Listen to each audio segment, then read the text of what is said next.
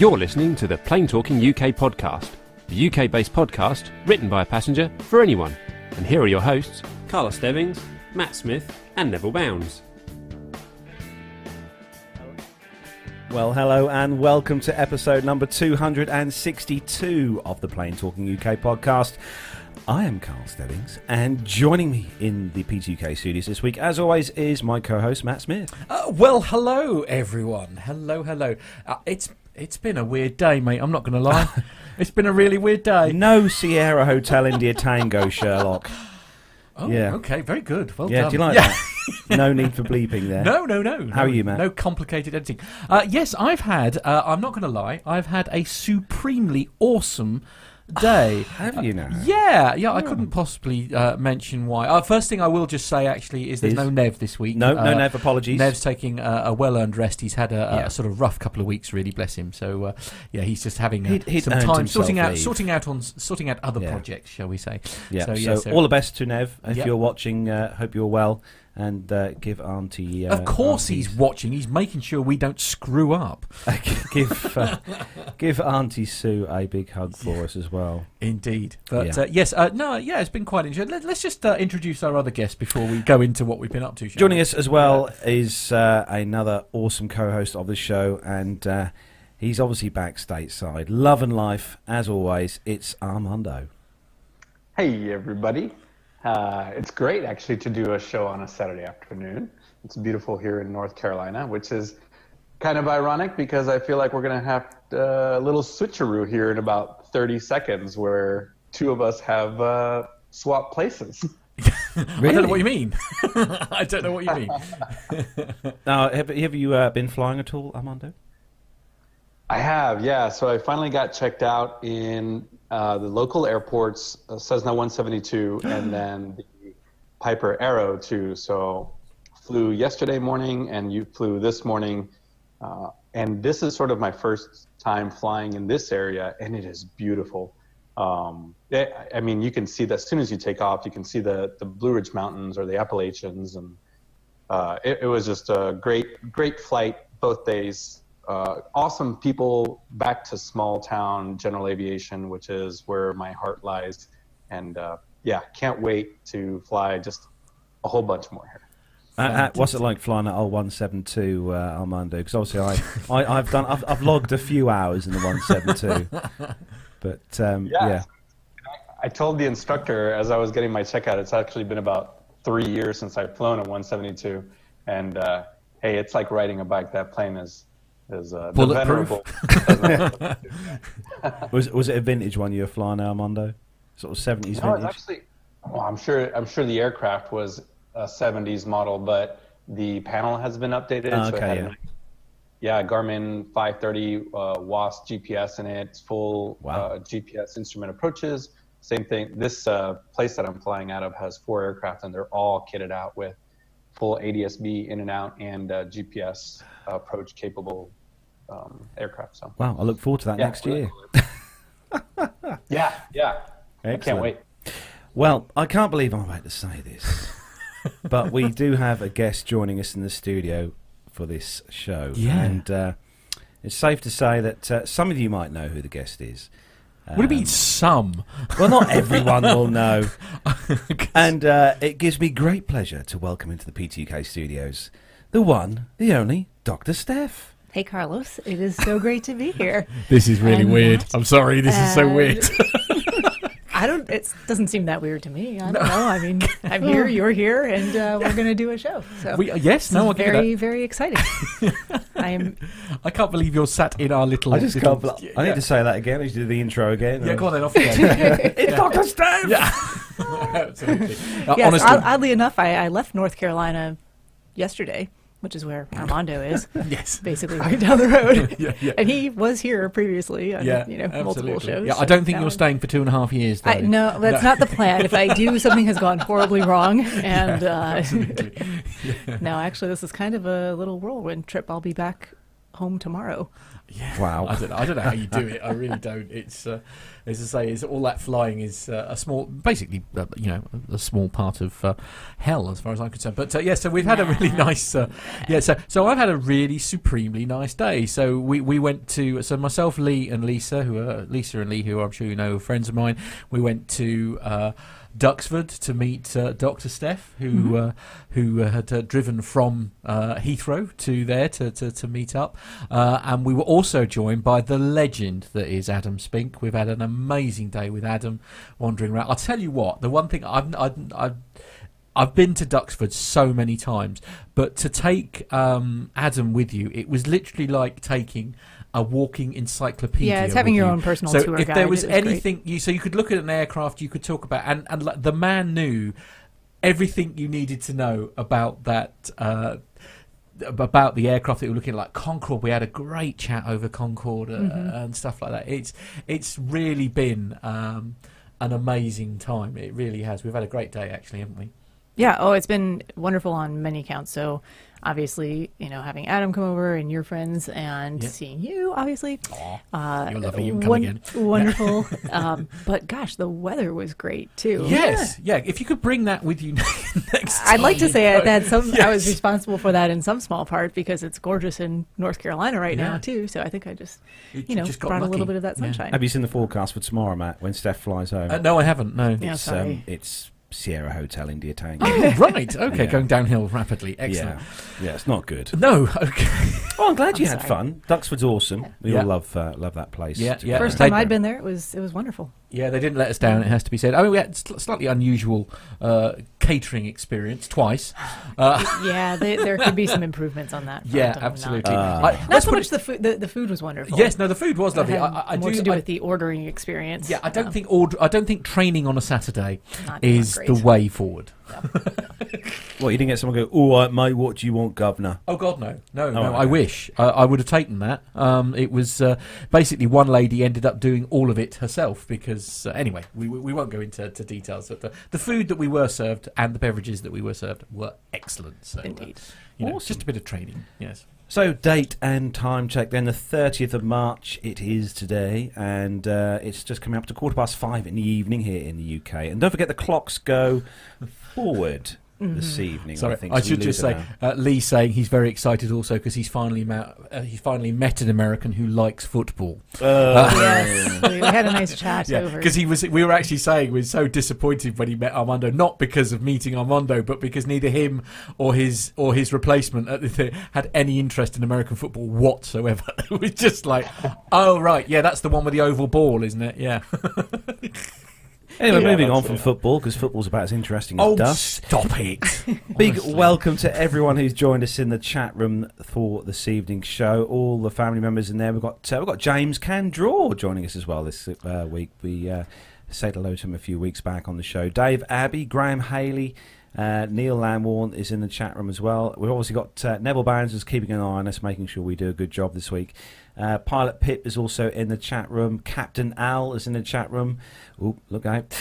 Chris Griggs is in the chat room. Neil Landwarn, if I'm missing anyone out, here we go. And nice to see Dave Abbey in the chat room this week. So hello to you, David Abbey. Yeah, and hope you're all well this evening. I suspect Dave Abbey is in the chat room because of our guest. I'm not going to lie. Yeah, we've got a lot of people who wouldn't normally. God, can you imagine if we had advertised this a few weeks ago, Matt? Yeah, we'd have had like 400 million in the chat room. Absolutely, yeah. Somebody do a post in the BFF chat quickly. YouTube would have broken down. Yeah, what? Literally. Well, with the esteemed guests on, YouTube would have sort of collapsed. Oh, YouTube! I thought you said U2 would have had YouTube. It's like, what's the rock band U2 got to do anything with the... no? Okay. Cotton buds are for sale from every chemist for clearing your ears out. Matt will be down there after the show. How very rude. So we've got loads of news to get through. Oh, hang on. Hold on. I'll go on, Armando. Since we're getting all the Dr. Steph references out of the way, I gotta admit that the PTUK studio looks a lot roomier with Steph sitting in that seat than it How rude! Yeah, I know what you mean. Yes, it's very spacious in here. I don't know what we're talking about. Yeah, we're not touching elbows or anything. No, We could really. fit 20 Dr. Stephs in here. Yeah, you Absolutely. could practically have another one of me. In fact, if you and I left, Carlos, and we had, you could probably get 5 Dr. Stephs in here without us being in here.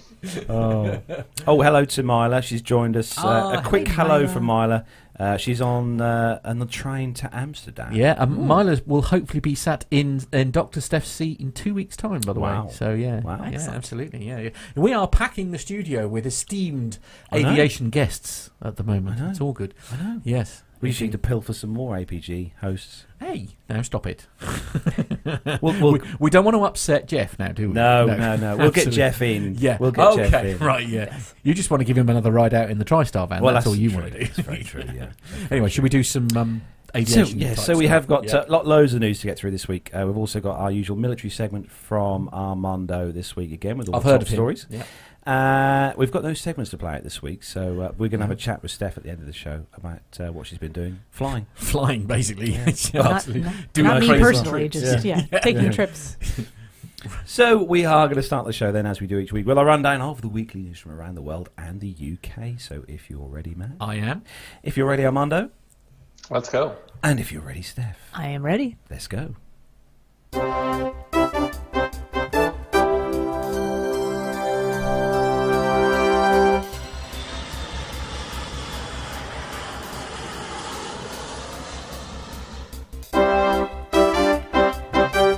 So, kicking off this week's first news story. This one's on theeconomist.com. And you know what, Matt? I'm getting tired of reading stories about airlines. Oh, yes. I know what you're grief. talking about now, I yeah. think it's like every week we run a story now with an airline that's It's either in trouble unfortunately in or trouble, other... Yeah. So those who might have heard this in this news this week, Icelandic budget carrier WOW Air stops flying. As always is the case when an airline goes bust, the collapse of WOW Air, an Icelandic low-cost carrier, has left a trail of financial destruction at home and abroad. More than 1,000 airline employees have lost their jobs. Tens of thousands of customers will face a battle to recover money spent on unused tickets, and those in the middle of their trips are stranded. With a population of less than 350,000 people, Iceland's economy is neither large enough nor diverse enough to shrug off failure. Last year, the government warned that WOW's collapse could shrink GDP and send the krona, the local currency, plummeting. Skuli Mogensen, WOW's founder and sole shareholder, had in recent months seemed like their airline industry's answer to Theresa May, Britain's Prime Minister, who is desperately trying to get her Brexit deal. Yeah, good luck with that, dear. Mr. Mogensen steered the loss-making company through crisis after crisis, trying to negotiate a bailout, first with Icelandair, the flag carrier, then Indigo Partners, an American privately equity firm. Then Icelandair again, and his last roll of the dice was an attempt to convince bondholders to convert their debt into shares, but none of the partnership talks bore fruit, and the airline ran out of a runway when the aircraft lessors pulled out their support. It's a shame. It's a real shame because I can still remember us running the story about WOW Air launching years ago, launching WOW Air, and obviously because they do transatlantic flights as well over to the US. They did, yeah, really cheaply as well. Yeah, and I do wonder if this is maybe some of the issue as well, because nobody seems. There must be a reason why. Say, I use Ryanair as an example, obviously, because that will be the next story, no doubt, if I know Carlos. But it's one of those. There must be a reason why people like Ryanair, who are very good at the low cost model, are not running transatlantic flights. You know, so you can't help but feel maybe that's part of the thing. May 2012. No, well, yeah, They it wasn't that long ago, was it? Yeah. It's very sad. I mean, again, you know, you've got all these job losses. The inconvenience to the passengers. Obviously, people have got trips of a lifetime booked, no doubt, that they're now not going to get their money back from, unless perhaps they were lucky and done it through as credit card, or you've got insurance or whatever. It is pretty awful. I mean, what are your thoughts, Armando? Yeah, I was talking to my lovely bride about this because she flew. So we bought a ticket for her on WOW from Paris to Reykjavik and Reykjavik to, I think it was New York City last October. And we were talking about the difference so they considered themselves a low-cost carrier, but flying an A330 on WOW, she could not tell the difference between that and a legacy carrier. She's, it's 3 or 4 same classes of service. Mm-hmm. Yeah. So, and I think it was Airplane Geeks 379, I think we figured out, that had the CEO of, yeah, they did an interview with him. Yeah. And it, it was just one of those things where I think they knew they were growing a little bit too fast getting into that transatlantic market. Yeah. So it's a shame. It's not just that. It's the pilots and the staff, the crews. It is, absolutely, and everyone involved. It's a shame. Yeah. It's I mean, I suppose, the pilot side of things, there is a big shortage of pilots. So I'm sure that these pilots, I know that obviously there's great uncertainty for them at the moment, but of course these guys, I'm sure, will have, they'll be flying again in no time, have no doubt. I mean, obviously, I used Stuart's scenario with BMI Regional when that happened, and within a few days, he less was than a week. He was. I'm delighted to say, obviously finding, he was sort of not quite picking and choosing which one he wanted to do, but he had options within a few days, and that is.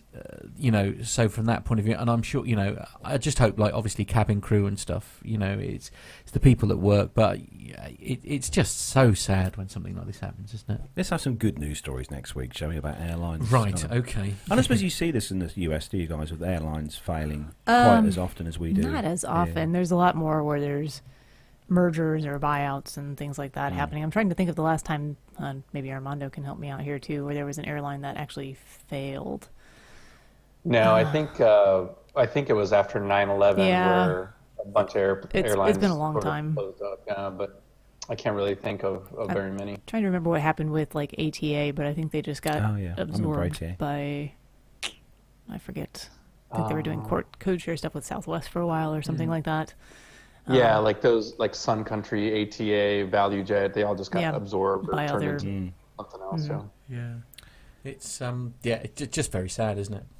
So moving on to the next story, as Matt said, is his favourite story of all. Indeed. But this kind of combines kind of a two story stories, really, doesn't it? and Nev. So as many people will know, obviously there may have been a small incident involving British Airways. Well, not directly, although it was, I think, a route that somebody else was covering for them, wasn't it? Where a plane should have gone to Dusseldorf and accidentally ended up in Edinburgh, as you do.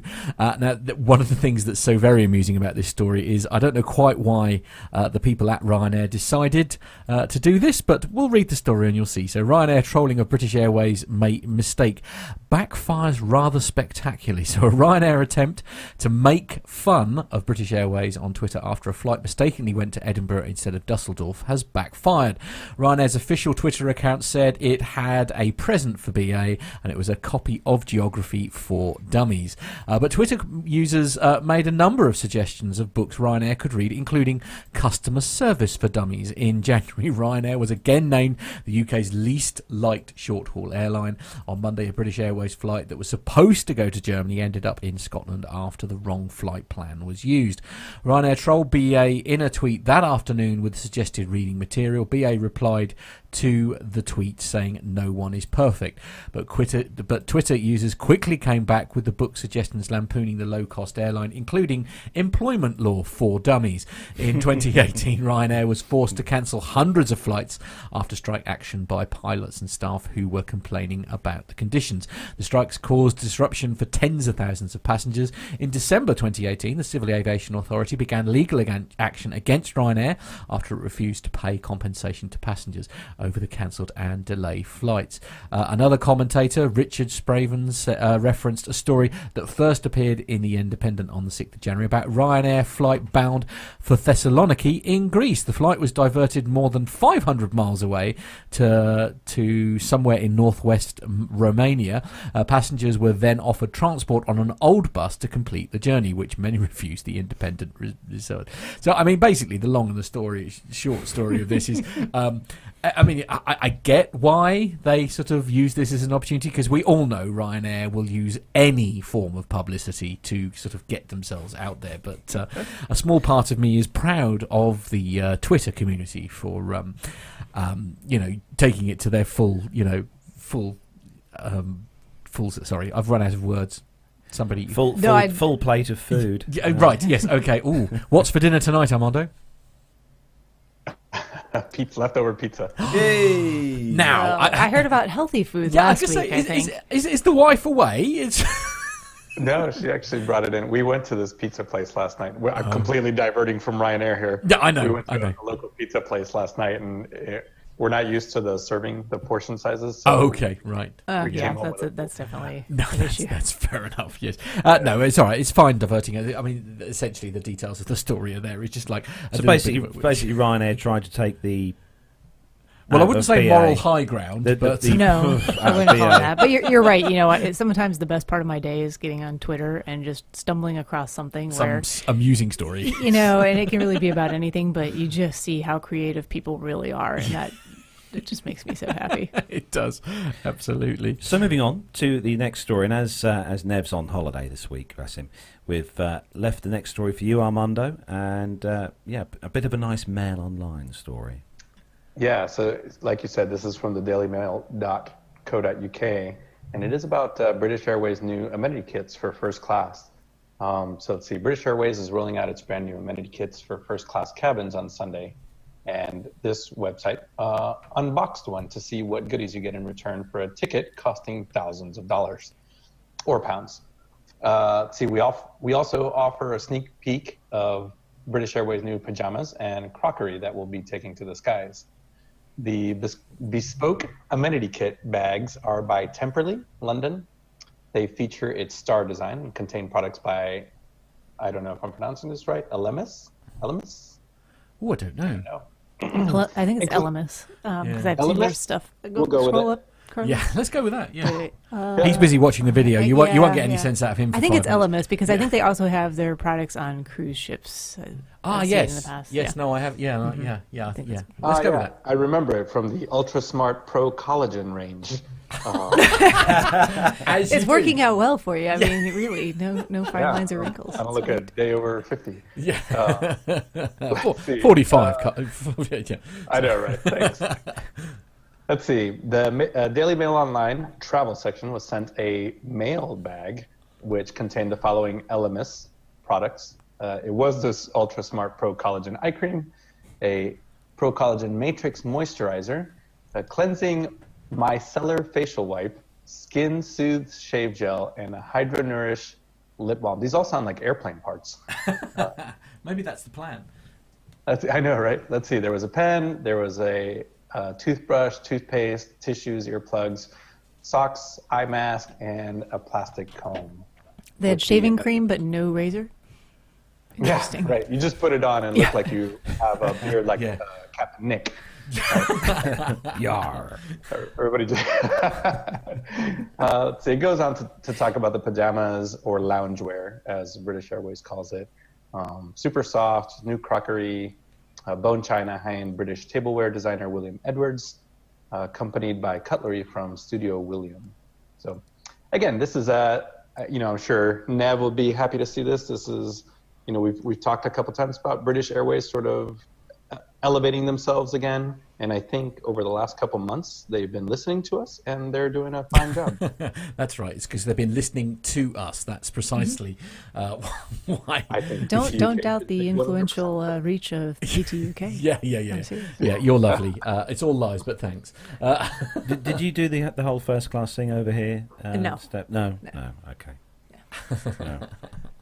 But you didn't get any of these bits. I do remember getting on Virgin Atlantic for the first time, and they had these amenity kits, and I think I was in business class, and it was actually kind of nice, and I ended up keeping some of the stuff for future air travel. Oh, too right. Yeah. Yeah, I have plenty of amenity Yeah. kits from previous business class. At some point, you're like, I don't need any more small bags and No. plastic combs. I do cherish my Virgin Eye Atlantic masks. pajamas that I've got at home.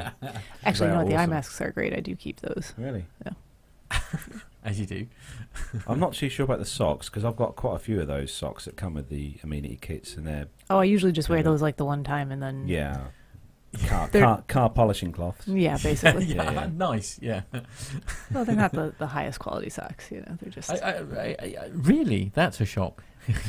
I sort of expected them to be made from, I don't know, fresh goat or something. Goat hair. No, that's nice. It's nice. I think Neville will definitely enjoy this when he flies first class with BA, and perhaps when we go to Dubai in November, we might. BA, if you're listening, right. Dubai Air Show. Anyway, moving on to the next story, and Steph, this one is one for you. Sure, this one is from usatoday.com, and it says, investigators believe Boeing anti-stall system was activated in Ethiopian crash. In a preliminary finding, officials investigating the crash of an Ethiopian Airlines Boeing 737 MAX 8 believe that a flight control feature designed to prevent a stall was activated before the plane nosedived and crashed, the Wall Street Journal reports, citing multiple unnamed sources. Just leave that there. The findings, based on data retrieved from the plane's black boxes, come as the family of a Rwandan passenger who died on the March 10 flight has sued Boeing, the maker of the plane, in a U.S. court. The officials probing the crash report that the preliminary findings suggest similarities between the Ethiopian crash, which killed 157 people on takeoff from Addis Ababa, and the crash of Lion Air in Indonesia, also on takeoff, that killed 189 people 6 months ago.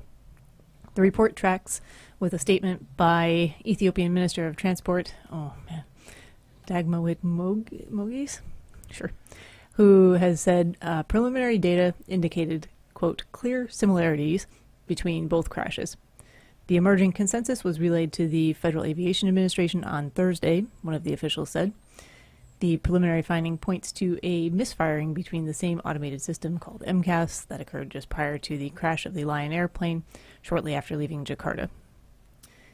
In the Lion Air crash, the new stall prevention system based on erroneous sensor information repeatedly pushed the plane's nose down. According to the preliminary report, the pilot was forced to battle the controls before losing control and plunging into the Java Sea. Boeing this week announced changes in the MCAS system to make it less aggressive and to give pilots more control to override it if necessary. In addition, Boeing said the system will rely on data from the two angle of attack sensors, not just one. Oh, that's an interesting misspelling of Boeing there. Captain Nick would be proud. Boeing, by any chance? No, but it's... right. Okay, Yeah. It's like foreign, only Boeing. Yes. Exactly. Wow, good work. Good job, USA Today. Boeing also said that the anti-stall system would only engage once per event instead of repeatedly forcing the plane to nosedive. The Journal reports that U.S. air safety regulators have tentatively approved the Boeing software and pilot training changes. The lawsuit filed against Boeing was filed in a federal court in Chicago by the family of Jackson Musoni. It alleges that Boeing had defectively designed the automated flight control system. The suit charged that the plane was defective in design, had inadequate warnings, and was unreasonably dangerous. Yes, so reportedly from this coming from sources close to the investigation. Yeah. This was an article that just came out yesterday, I believe. I don't know what day is it today. Yes, I'm not sure. I can't imagine Yeah. why your days would be all over the place. I'm not Yeah, sure. 30th today. Yeah. But I did just want to point, I'm not the most qualified to speak on all of these issues related to the 737 MAX 8. I know it's been in the news a lot. There's been a lot of misreporting related to it. And if you guys are okay with me plugging a different podcast, Yeah, do. Fire I away. would say... Oh, I know what would- you're going to say. The Airplane Geeks. Yeah, this week's Oh, Airplane yeah. Geeks. It's episode 545. Captain Jeff Felmuth, who flies the 737, both the 800 as well as the MAX 8, has a lot of really great information related to this.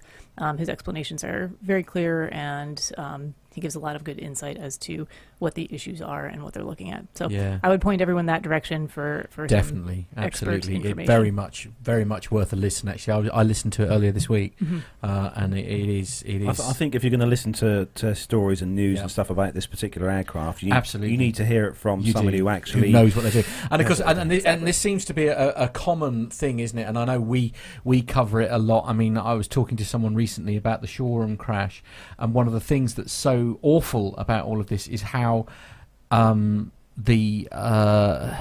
the media reporting involving all of these stories. It's all scaremongering, and it's just awful, isn't it? There just aren't the details there that should be for some of these stories. But and I tell you what, there are a lot of media outlets who could learn an awful lot from that APG episode.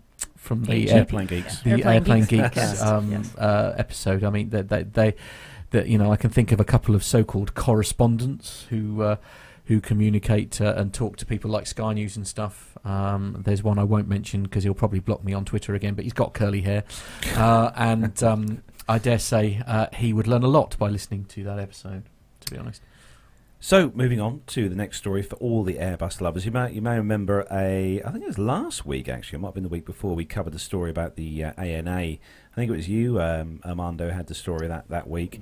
And this one is on Flight Global. And the ANA are showing off their second A380. Japanese carrier, All Nippon Airways' second Airbus A380 has been rolled out at the airframers' paint facilities, bearing a green variant of the specially commissioned Sea Turtle livery. I beg your pardon. Airframe MSN 263, which will be registered as Julia Alpha 382 Alpha, has been painted at the Airbus facility in Hamburg-Finkenwerder. Very good. I know. It features a modified design of the Turtle livery being applied to all three of the A380s ordered by the airline. The Rolls-Royce Trent 900 powered jets will be put into service on Hawaiian routes. ANA took delivery of its predecessor, Julia Alpha 381 Alpha, during a ceremony in Toulouse on the 20th of March. This aircraft had a blue version of the scheme, while the third aircraft will be painted in orange. Now that's going to be interesting to see. Now, Matt, I didn't know we had a chance to put the pictures up on the screen for that story while we were doing that. But This one here. that yes, one there, sorry, yeah. For those of there you we go. watching in the YouTube world, I mean, I like that actually. They've done quite a range. Wasn't it one last week? The blue, yeah, Yeah, the blue, absolutely. yeah. They've a got blue one, a green one, and orange. Orange Yeah. coming I'm up. not sure how I feel about an orange. They're all going to be turtle. Turtles, yeah, they're all going to be Okay. turtles. Yeah. What do you reckon, Armando? Any favourites between the three? I think I like the blue one so far. Yeah. Yeah, it's definitely something quite. I'll tell you what we need to do on this show. We need to find someone who is an airframe paint sprayer, because I'd Right. love to know what it takes the to get work the involved. detail and stuff on these aircraft. Because again, I assume these are not wraparounds, as I call them. I mean, No. I assume No, these I think it's are. a lot of tape and. Yeah, absolutely. No, A lot of seriously, masking up masking and- tape and covering areas you don't want to. Well, this is it. I Paint mean, until it's time and to paint. it's so scary. It's just such a cool skill that these people have. I just can't get my head around. You're a Star Wars fan, Matt. Do you remember the yeah. Star Wars themed? I think it was there was R2D2 and stuff, wasn't it? Yeah. Was that ANA or was that Japan Airlines? I can't remember. I think it was. Wasn't it All Nippon Was it All Airways? I Nippon? think I seem to remember. had this the Star Wars theme. The Yeah. chat room will know. They'll Yeah, soon absolutely. say They'll in be the chat correcting room. us as Yeah. we speak. Yeah. Yes, it's great stuff. Yeah, this is ANA also, correct? ANA. Yeah. Yep. Yeah. They like to do indeed. these fun They're obviously deliveries. it is their thing, isn't it? When are they going to do a Star Trek one? You know, being a Trekkie here, I'd love to see the Enterprise Would you? on the side of Right. Okay. the I wouldn't 380. hold your breath, mate. I've got No. to be honest. Any airline owners there. Right. Just make sure you get okay. one. Just Okay. would you mind? Yeah. Yes. So the next story, and the next one is for you, Matt. And is it? Oh, this is sorry. another Airbus story, actually, for all you Okay. Airbus lovers out there. Yeah. Okay. So just remind me what number On it is. Flight Global, this one. Yeah. What number on? Which? Sorry, I was doing something else at the time. God, I've done a huge segue there. Number- Yeah, I know. Number No, you did six. quite well. Yeah, absolutely. Number Is it six. the Flight Global? Sorry, I was doing something else. You'll see. Is it the pictures Airbus aims to deliver first Delta? Yes. Is that the one? That's the one. Okay, so I might even pick my camera. What do you reckon? There we go. Anyways, flightglobal.com. Really slick. Nobody noticed. Airbus aims to deliver first Delta A330-900 by May. Now, we were having a conversation about was it the A330? Yes, it was. We were talking about earlier, and everybody knows how I feel about the 75. Yeah. Apparently, Carlos has a similar feeling for About the the A330, but 330, Anyway, so the Airbus expected to deliver the first A330-900 to Delta Airlines within the next 2 months as it works to stabilise production of the Rolls-Royce Trent 7000 powered twin jet during 2019. Delta, which is the North American launch customer, has 35 A330-900s on order. Airbus A330 head of marketing Crawford Hamilton says that the first delivery of Delta is expected in April or early May. He adds, with a wry smile, it's fantastic that the airline will operate the new Airbus Big Twin from its hub in Seattle, home of rival Boeing.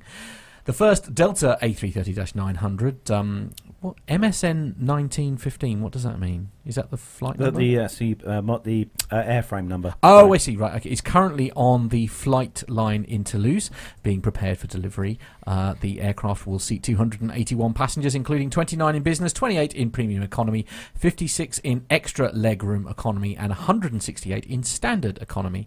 Initial deliveries of the A330neo have been hampered by a hold-up in deliveries of Trent 7000s from Rolls-Royce. However, Hamilton expects delays could all be eliminated during 2019. We'll get to normality this year. All the plans are in place and are being carried out. Meanwhile, Airbus expects to receive approval from the US Federal Aviation Administration for beyond 180 min extended twin-engine operations imminently. Validation is ongoing and is likely within the next 10 days, says the A330/A340 chief engineer Francois Kubica.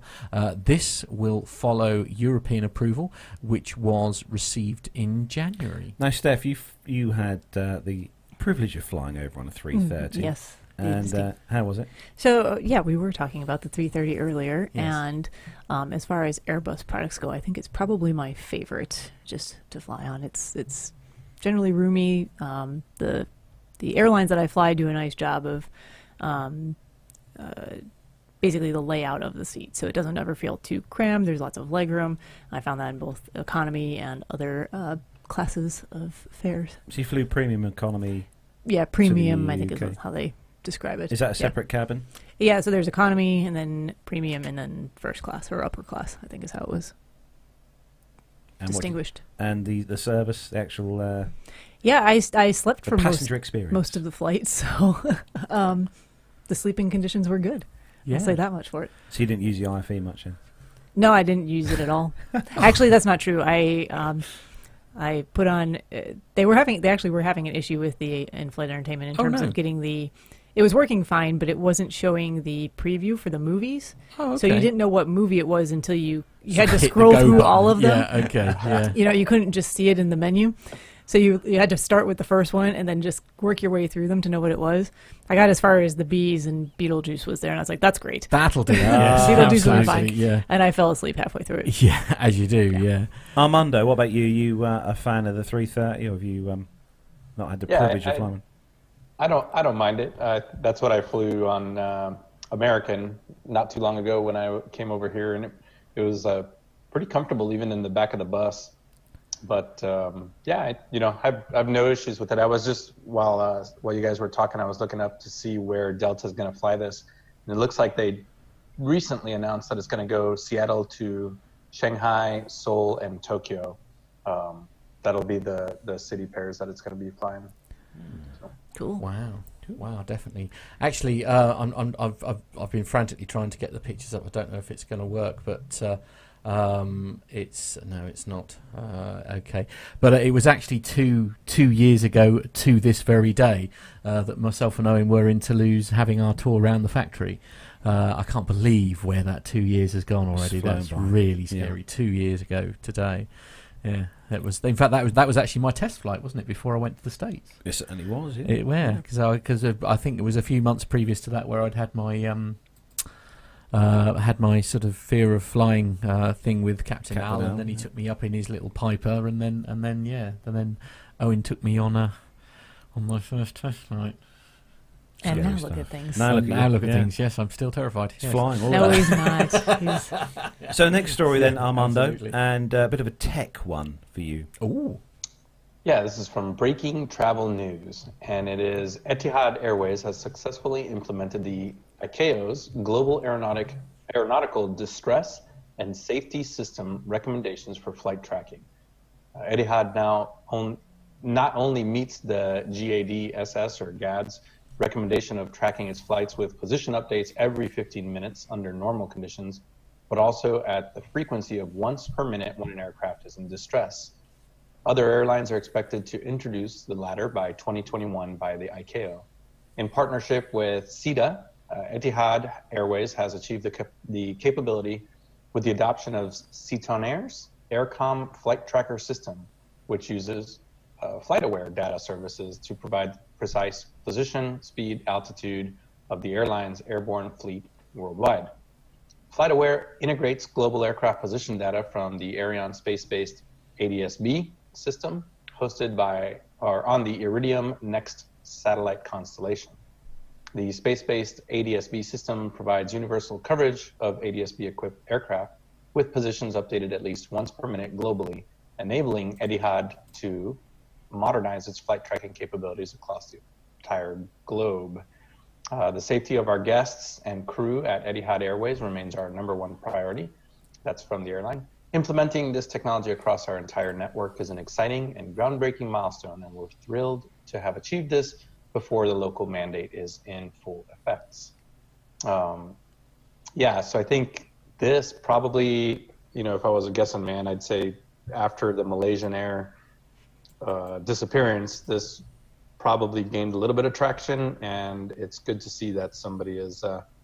I'm sure there may be other carriers that have implemented this, but it's good to see that these long haul carriers are starting. I think a lot of people were surprised that wasn't something we had the capability of doing already. I think people just assume that we know where aircraft are in the skies at all times, and surprise, by the way, we don't.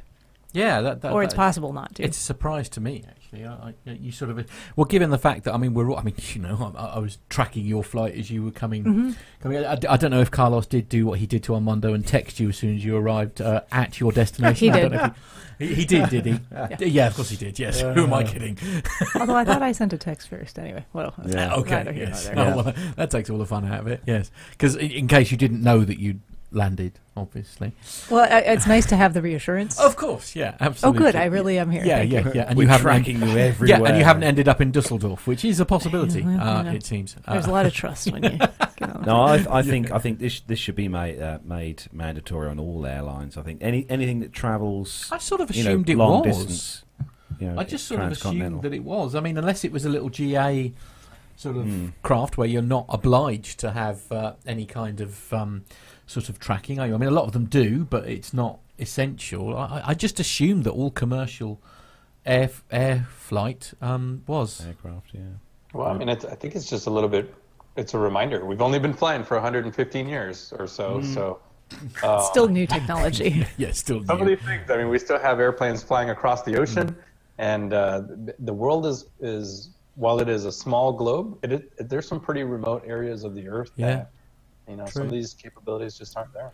Actually, we discovered when we were at Duxford, didn't we? And it was because I asked the question that ironically it did actually come up on the display we were watching, wasn't it? Where the first commercial air flight was actually in 1919, wasn't it? Correct. Yeah, which was quite. We had guessed a little bit later than that. Yeah, absolutely. So as you say, we've literally only been flying for sort of basically 100 years. Yes, but I think the bigger issue is look at the technology that we have at our disposal now. Yes. And we are not utilizing that to the fullest extent. Yeah. Yeah. Mental note, never make assumptions, I guess. So the next story is one that Steph's going to read, but this is a special story just for Pip. Oh, yes. Now I have a quick point of order here before I start reading this. Since I'm sitting here with you all, do I have to say phenom or can I say phenom? Oh, I thought it was phenom.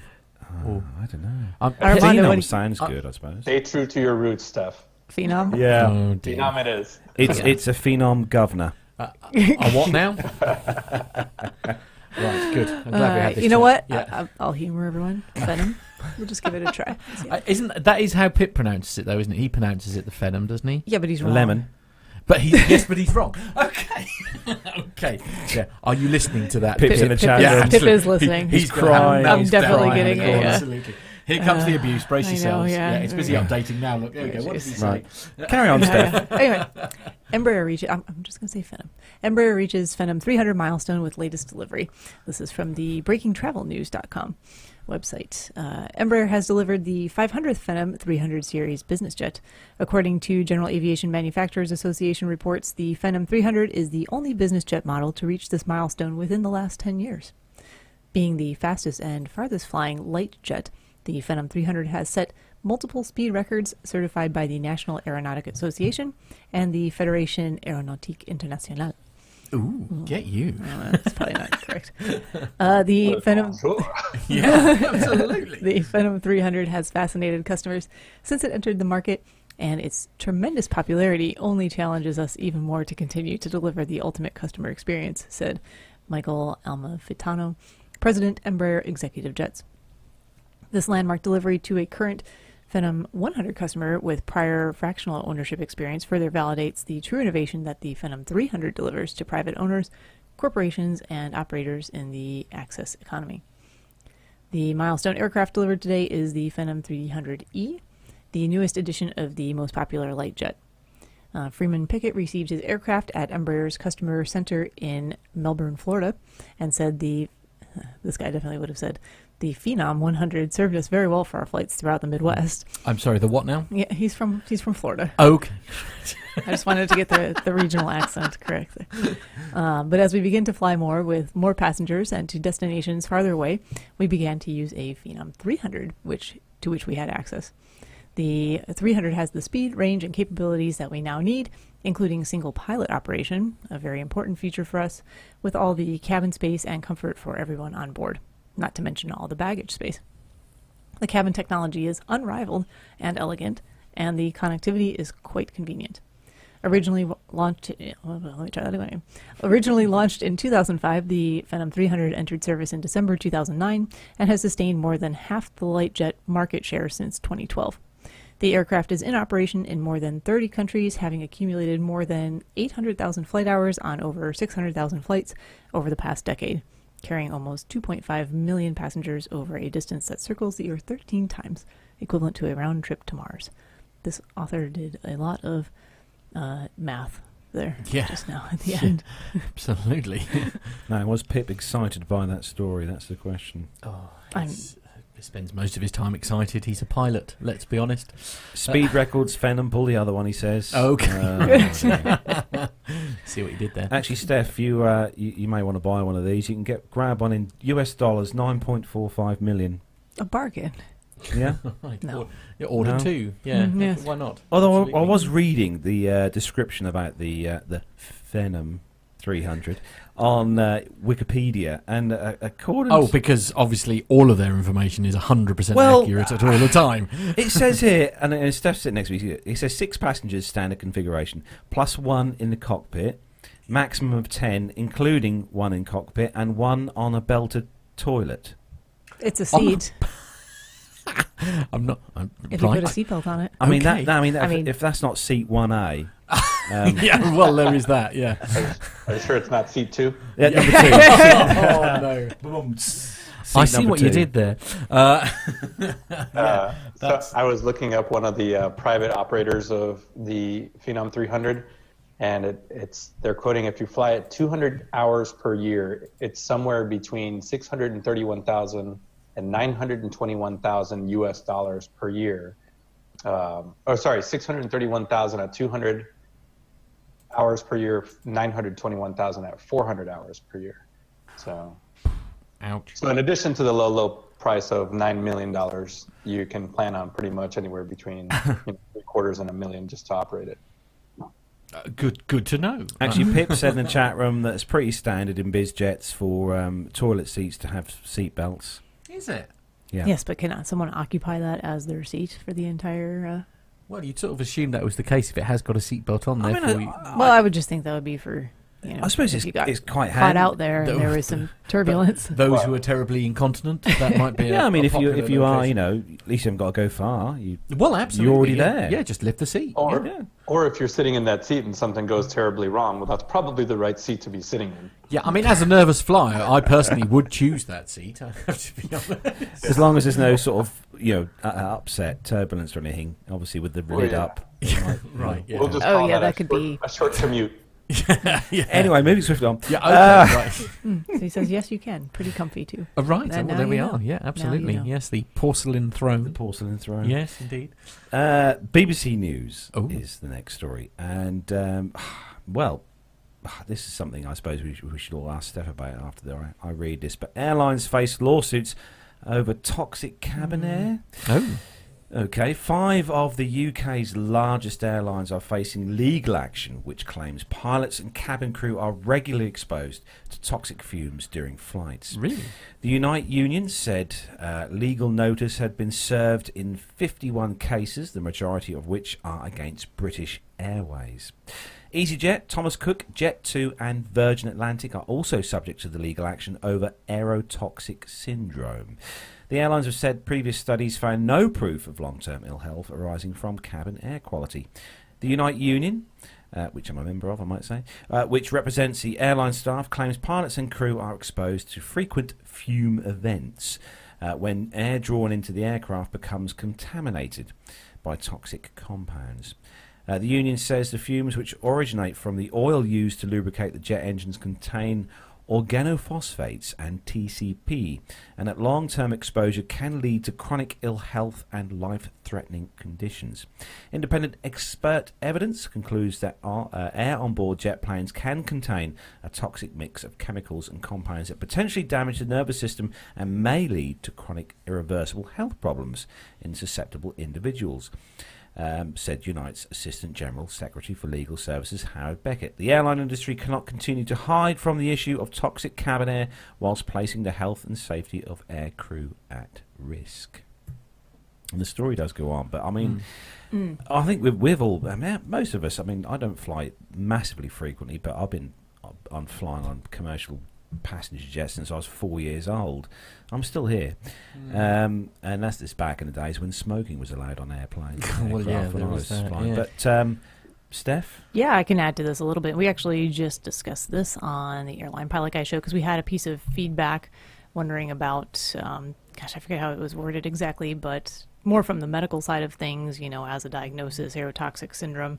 And I think I had looked up what, if anything, aviation medical examiners had to say about it in terms of treating these folks who were claiming to have symptoms related to air fumes in the air, toxic air on aircraft. And the airlines are right here. There's no research whatsoever that shows that this is a thing that I could find. I had some studies pulled up before. I don't remember what episode it was that we were discussing it on. I think I referenced some of them. But basically, yes, the organophosphates, the tricresyl phosphates, or it's like the organic component of those, are known to be toxic, but they weren't able to isolate the toxic isomers basically from engine oil in the studies. So yes, people have symptoms that sound credible, that more than one person has reported the same type of symptoms and issues related to this, but there's no hard evidence or research to support that it's related to anything within the air of an aircraft cabin. yeah.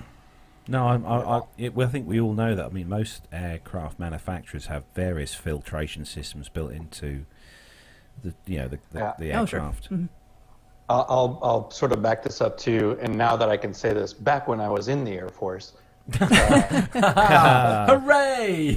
yeah, we used to have aerospace physiologists and flight docs that would fly fairly regularly on each of the U.S. Air Force airplanes, and they would measure everything from a health standpoint. So they would measure noise levels, they would measure things like this, just to have a long-term sort of baseline on the kind of hazards that air crews are exposed to.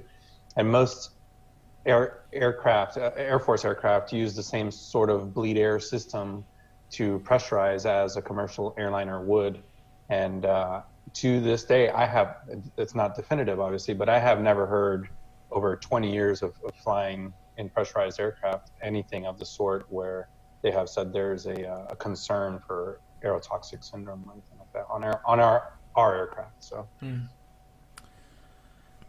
I think it's a story that will continue to pop up every now and again in the news feeds with this. See, and like I said, there's certainly more than one person out there has come forward with the same types of complaints, same types of symptoms.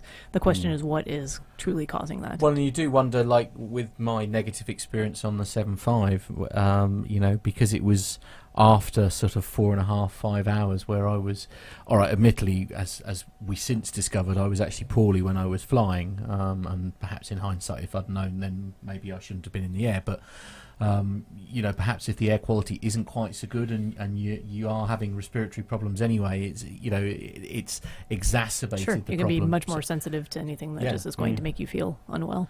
Yeah, indeed. So moving from one health-related story to another one then, Matt, on the amazing publication that we have here in the UK, which is obviously The Sun. Oh, dear.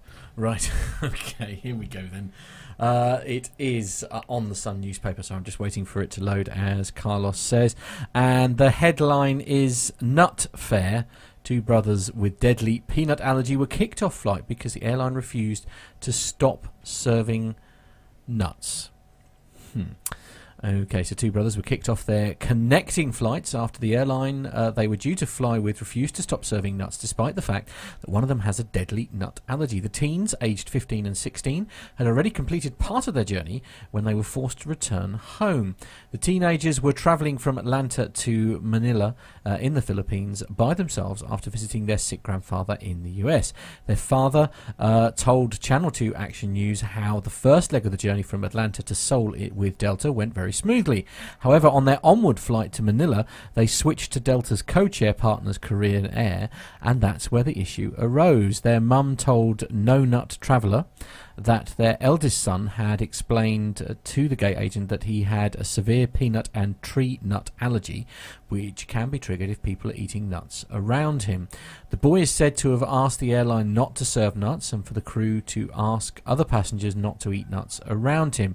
He also requested to board the plane early so that he could clean his seat. According to the mother, the boys managed to board early and had already settled down when the flight attendant then told them the airline would be serving peanuts after all.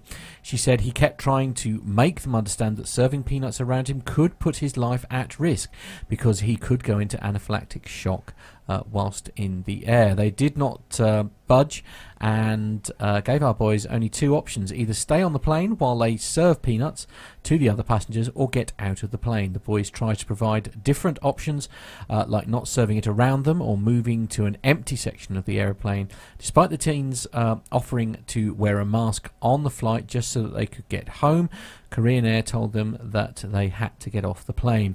The boys were said to have been physically removed from the plane, with the crew grabbing them to get them off the flight. The incident left them stranded at the airport in South Korea on their own. There are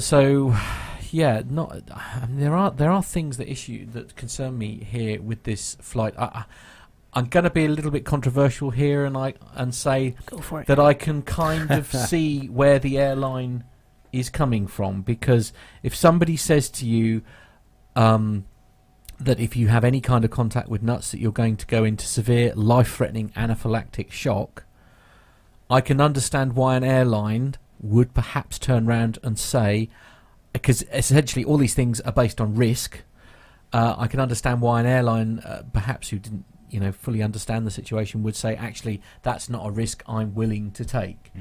So I know it's awful and it's wrong that these 2 quite young people, essentially, I know they're sort of verging on adults, but they are nevertheless still classed as minors, certainly here in the UK.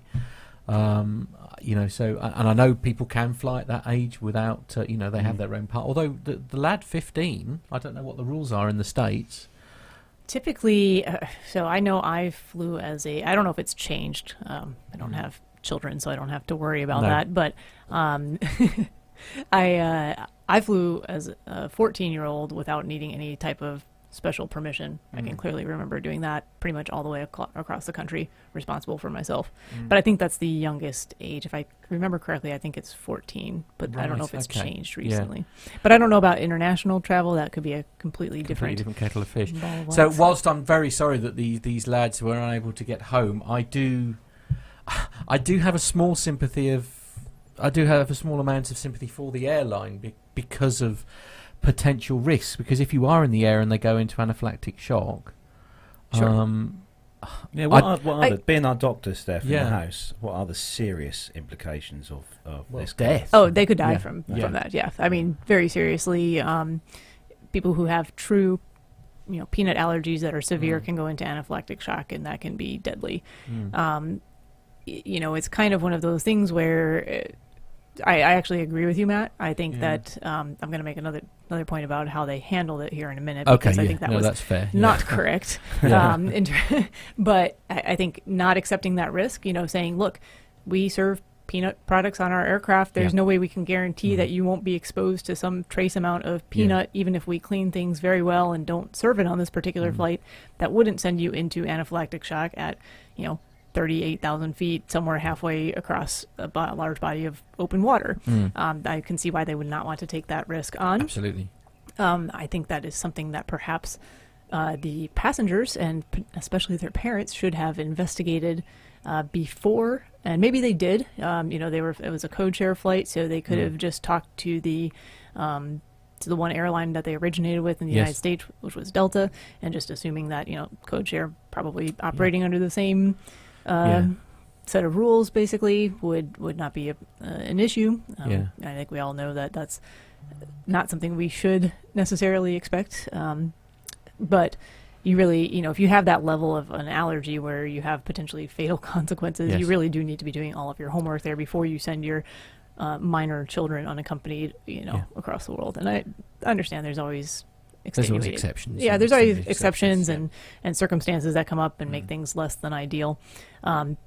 I don't like how the article mentions that the boys were physically removed from the aircraft. Absolutely. Certainly there's a better way to go about doing that. I don't know what sort of and also would allow that to happen. Again, as you say that, I mean, this could have been dealt with before they got on the aeroplane. I mean, if they really were unhappy about doing it, then it should have, as you say, perhaps it's a breakdown in communication between Delta and their co-chair partner, perhaps. But, really, the risks should have been assessed before they were even allowed to start their journey. If it's me personally and I have a medical condition that is going to impact my potential well-being on a flight, I'm going to make sure that I have talked to and documented and wrote down the name of the person that I talked to, so that when something doesn't work out as planned, you have some sort of recourse to go back and say, no, look, this is who I talked to, this is what they assured me, this is what it says in your policies and procedures. You have to have all that in place. But absolutely, I think it was just poorly handled on a lot of events there. But I don't disagree with them not allowing them to fly, because that's a huge amount of risk to take on for people who are minors. And also, I mean, I mentioned the word pret-a-manger. There was an incident flying out of here where somebody had a severe nut allergy. Admittedly, it wasn't the airline's fault. Obviously, they ate something in the airport before they went out. They purchased something and then flew out there, obviously, and then they had the problem while they were in the air. And so it is a very serious, and nut allergies. I think some of us are a little bit guilty of perhaps being quite blasé about it, but I mean, people do genuinely have. Yeah, and those can be one of the more severe allergies to have. And honestly, there's been at least one airline I can think of in the U.S. that only recently, like within the last year, stopped serving peanuts on their flights. Yeah. And they were really kind of known for it. I'm actually kind of sad that they're gone, because those honey roasted peanuts were delicious. I love peanuts. Yeah. So moving on to the next story. Yeah. And Armando, the next story is bit of an story. Yeah, so from that aviation news outlet, The Sun. Oh, lovely. And also kicking off our PTUK Personals and Misconnections segment. Oh, okay. Unexpectedly, Yeah, with our worldwide listenership, perhaps we can help this woman who is desperately trying to track down the lovely gentleman she sat next to on a flight, fearing she may have missed her chance at love. Jamaica Alfiler was flying home to Seattle from Frankfurt this week, having previously been on holiday in Portugal.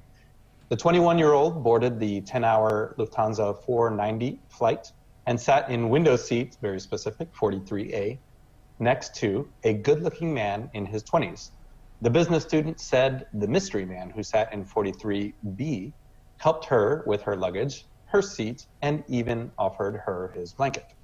But Jamaica forgot to get his full name or contact details and is now searching the internet for the handsome stranger, fearing she may have missed her chance at love. She reached out to flight operator Lufthansa to try and track him down, but they were unable to help, so she's turning to social media and PTUK. Posting the exchange to Facebook, she says, I was trapped. Kind of repeats itself. Let's see. We were sitting next to each other for the 10-hour flight. However, I didn't get his name, which is why I'm reaching out, because I haven't stopped thinking about him since the plane landed. Aww. Sorry. So, yeah. Steph would like a bucket now, please. Yeah, absolutely. in a Debbie Downer moment, Lufthansa declined to help because of data protection laws. Which is correct. Yes, they can't. They can't. Because she might also be an axe She might be murderer. crazy. Yeah, absolutely. That's true. She sounds a little crazy, I've got to be honest. However, they said, fingers crossed, karma is on your side and you will see him again. So let's see. She goes on to sort of recount the event and how he helped her with her seat back and her luggage, and how she didn't use headphones because she wanted to talk to him, and he didn't talk back, apparently. Yeah. But it is, granted, we've talked about this, we all like our own privacy on a 10-hour flight. So either way, good vibes, and I hope that Jamaica finds this young man and PTU. I will say, I hope that if it's meant to be, it's meant to be, and it will work out. It'll work out. But my piece of love advice to Jamaica is, Jamaica, you're 21. Yeah. And there are other you'll people be you'll be there. fine out there. You will meet someone. How are your neighbours on the way here, Steph? I sat next good neighbours? Yeah, I did. He we just sat down and exchanged a couple of pleasantries, like, why are you crossing the What, Gov? He's And not then- going to say it. We keep trying to make Armando say it, and he's not going to, all right? Just let it go, Carlos.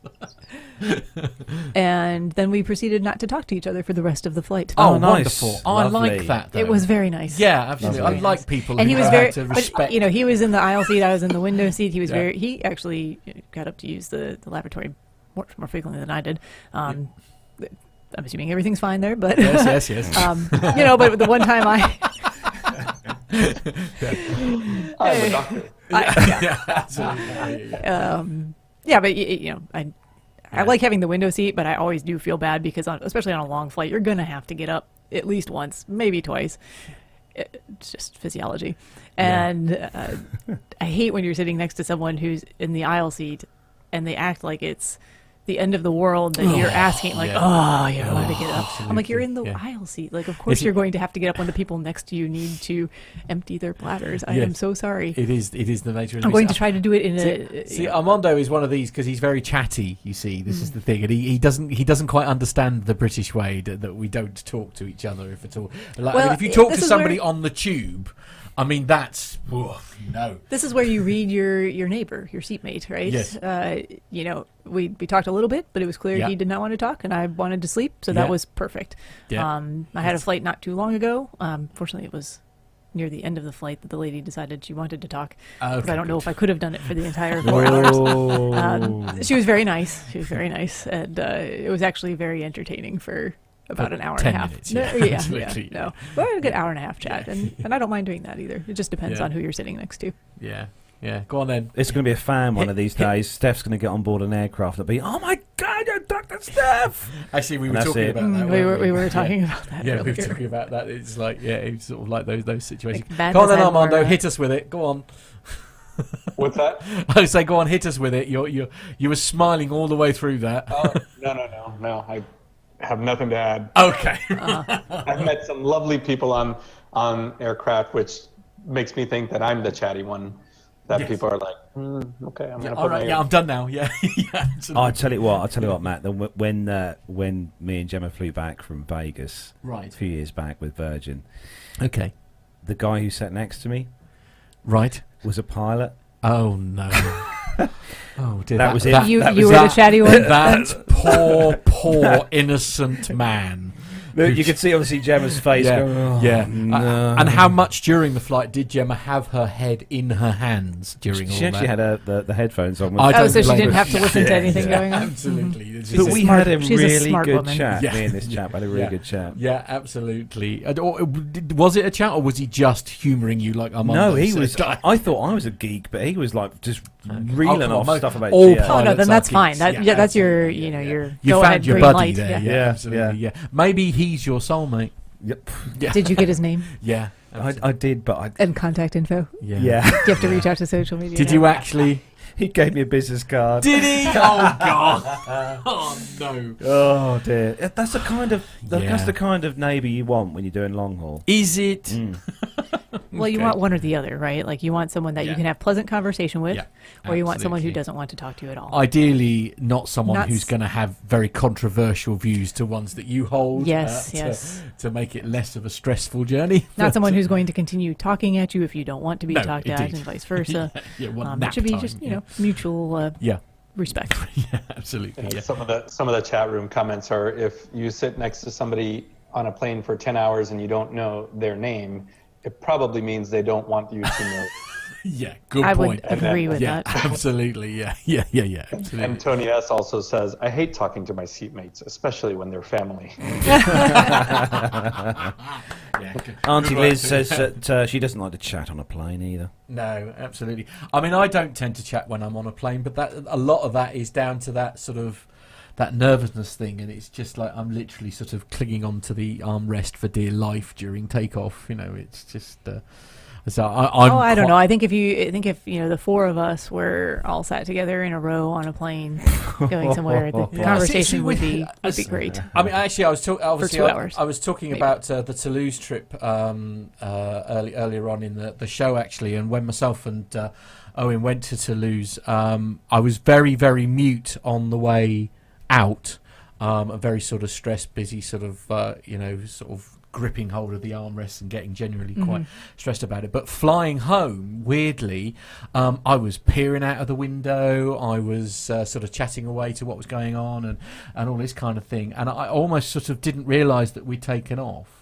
And then obviously busy chatting away and didn't realise when I landed. So I suppose once I felt a little bit more comfortable about it all, it was a very different experience. And so I probably was that one who was, I think Owen probably wanted to just pop on his headphones and go to sleep, but no, I wouldn't shut up.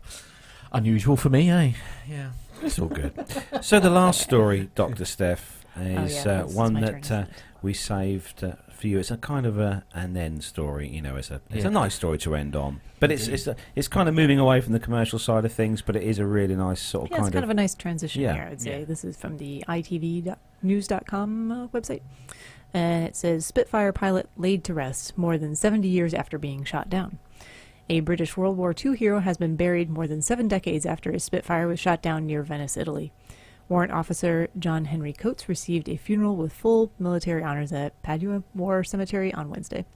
22 members of his family reportedly attended the service, although none were alive at the time of his death. Interesting. An unlucky shift swap sealed the serviceman's fate. He was due to be off work on the day his plane was shot down, but instead joined 111 Squadron in the sky on a mission to destroy barges near Venice in 1945. His plane was hit by anti-aircraft fire and ditched near the village of Cavarziri? I'm sorry, wherever that is near Venice.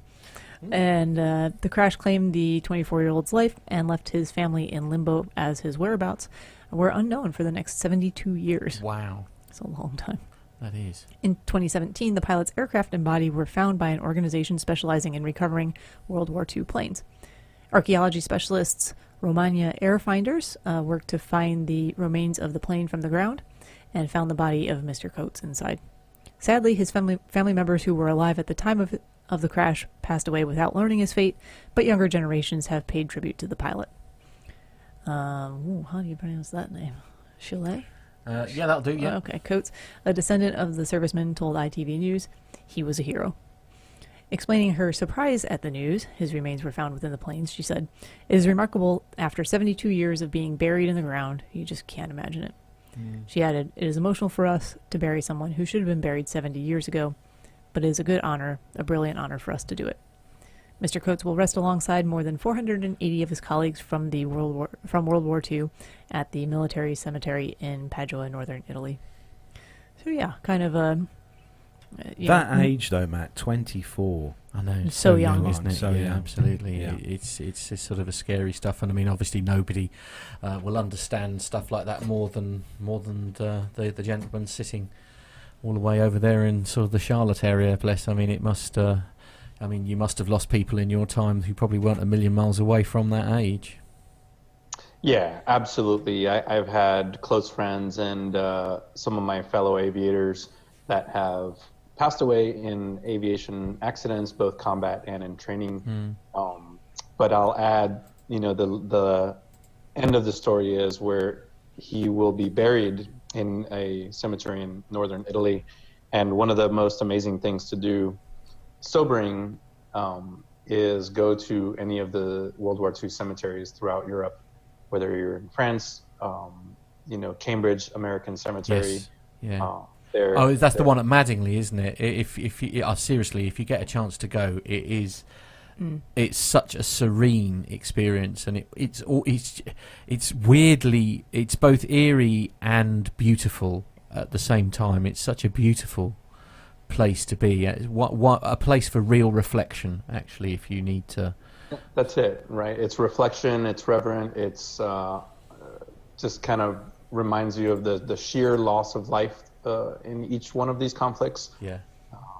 But this also goes to speak to there are a lot of efforts that are ongoing to recover the remains of service members from every country. I know we in the U.S. still have teams in Korea and Vietnam that are looking for missing in action, that will go out and investigate for years at a time. They'll go investigate a specific aircraft incident, and they continue to this day to interview villagers, and but often they find wreckage or even just some remain for that individual, and it's sort of proof and brings closure to the families. Yes, absolutely. Absolutely, and we can't thank them enough really for doing that, because, as you say, closure is so important. It's bad enough, that this thing has taken place in the first place, but actually to be able to sort of, it's almost like, because you've got somewhere to go and pay your respects, and I think that's what is so important with stuff like that. And it wouldn't surprise me with these guys, because I've seen these restoration teams on YouTube with the various sites and stuff. Yeah. It wouldn't surprise me if they kind of clean and restore this aircraft, or kind of put it back together, because I've seen this happen. They've pulled out, I think it was one I saw online, they pulled out a P-51 Mustang from a bog somewhere in Europe, and they cleaned it. They didn't get back to flying condition, but they restored it so it looked absolutely pretty A1, much perfect again, with all the bits and pieces. It was that Indeed. well preserved. So. Indeed. So that is where we bring the commercial news before you do the next bit, Carlos, actually, I should just say we've got Captain Al here, as you can always rely. No. Obviously, I know, brace yourself.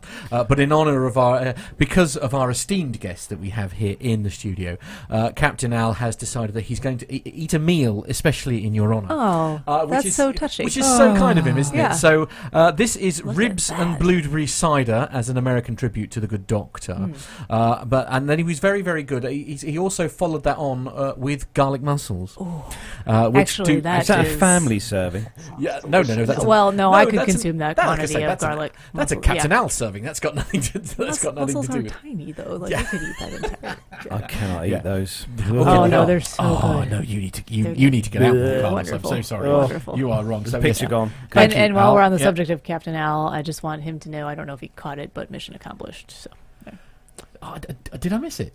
I think you talked over me, right? Did I? Yeah, it's okay. But it's on. It's on. Yeah, no. I did. Oh, I got away with it, didn't I? Yeah. Never mind. All part of the fun. Oh, anyway, sorry. Carry on, Carlos. Absolutely. So that is where we bring the commercial news segment to a close. We're just going to have a little break quickly, and then we're going to come back and hand things over to Armando. Yes, ladies and gentlemen, you have 3 minutes, 23 seconds to recharge your glasses, starting now. Find this and other great shows at the Aviation Media Network. TheVoicesInYourHead.com.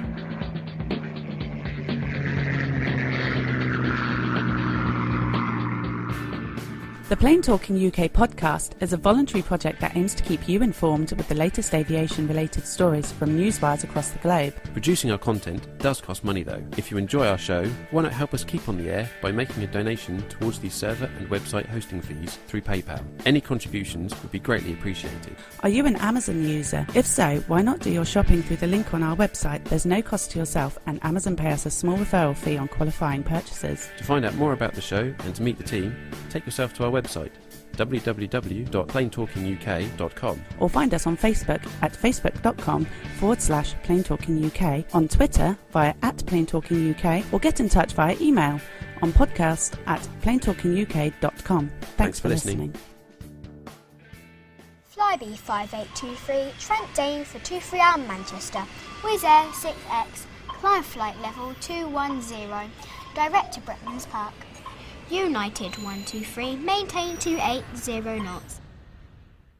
London 2TME, turn right onto Bravo, link, 21 join Alpha, hold at Mora, Speedbird 472, LOC/DME, approach runway 27 left, follow the green stand 544. That's enough air traffic control for today, Nat. Bedtime. So we came up with the idea of having a video course. Obviously ours are better because we've got the experience on the aircraft and we know what we need to be looking at. Something that myself and Andy started initially really to improve our own technical knowledge and put something out there. We saw that there was a gap and this wasn't a media that was being used for this purpose, and our hunch was right because there's obviously a market for it. Have you ever wondered what it would be like to fly a commercial passenger jet? Looked up at the sky and thought, I wish that was me? Well, now anyone has the chance to have a go at flying in a real aircraft simulator. NP Simulations and Flight Experience London, the only official Boeing licensed product of its kind in the UK, offer you the chance to fly anywhere in the world in their fixed-base Boeing 737-800 flight simulator. And that's not all. Ground School London offers many different courses for the up-and-coming pilot looking for a start in aviation. With prices starting at just £109, the sky's the limit. So for the ultimate flight simulator experience, or engaging preparatory courses, including those for schools and colleges, check out the websites at www.london.flightexperience.co.uk and www.groundsschoollondon.com, or call on 020 300 40 616. NP Simulations. Fly your dreams. And we're back. Indeed. Hope you all had a chance to refresh your glasses of beer or pints of beer, glasses of ale. Pints of beer. We've gone all healthy here in a PCK studio. I know. What is we've this? Gone with water. I thought we were going to be having local beers. Yes. So. I'll have you know, Armando's not letting us down. Yeah, Look, there Armando he is with his white representing zombie. with Catawba. Yeah. One of my favorite. Yeah. Steph, the beer's coming up later. Right. Excellent. Excellent. Yes. Okay. So we're going to hand things over then to Armando for the next part of the show. Yeah, that's right. We got a couple military stories. I wouldn't want to take too much time since we have Dr. Steph in the studio. So we'll knock them out. Fine. Take your time. As quick as we can. So how about Carlos? Are you ready? Ready to go. Dr. Steph. Ready. And Matt, pressing the buttons. Yeah, I seem to have lost my hand on the video for some reason. But anyway, there we are. All part of the fun. Here we go.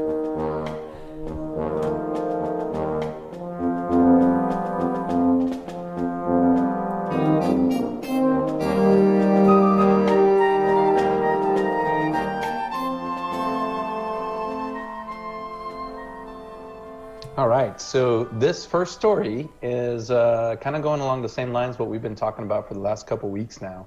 This from the MROnetwork.com, which I believe is part of Aviation Week. And it is Boeing's 767-based tankers also use a version of the pitch augmentation system that grounded the 737 MAX 8 fleet. Oh, really? Oh, wow. They do, yeah. So the disclosure from the United States Air Force provides new data point in the unfolding story of how Boeing installed the Maneuvering Characteristics Augmentation System, or the MCAS as we now know it, on its narrow-body airliner fleet. Both the KC-67 and the KC-46 fleets delivered to the air forces of Italy, Japan, and the U.S. rely on the MCAS system to adjust for pitch trim changes during refueling operations. In the 1980s, Boeing engineers considered using a pitch augmentation system for the commercial version of the 767, but dropped the idea after finding that vortex generators provided adequate control. By 2011, Boeing had already delivered KC-767s to Italy and Japan, fitted with the first version of the MCAS. The use of the system then spread as Boeing won the Air Force's KC-46 contract in February and launched the 737 MAX 8 in August. But Boeing designed the integration on the KC-767 and the KC-46 slightly differently than the 737 MAX family. The single-aisle airliner uses one angle of attack vane, either the captain's or the first officer's, to generate data used by the flight computer to activate the MCAS. By comparison, the KC-767 and the KC-46 are designed to use two sensor inputs to feed angle of attack data, says Boeing. The U.S. Air Force has launched a review of flight procedures for the KC-46, said a Air Force spokeswoman. The USAF does not fly the models of aircraft involved in the recent incidents, but we are taking this opportunity to exercise due diligence by reviewing our procedures and training as part of our normal and ongoing review process. And I think this type of implementation is exactly what Boeing is looking at for their fix, as we just talked about. So how long has this particular aircraft been flying then, in the form to which it's here in the story? I think that 2011 was the first 767 tanker with the first version of the MCAS.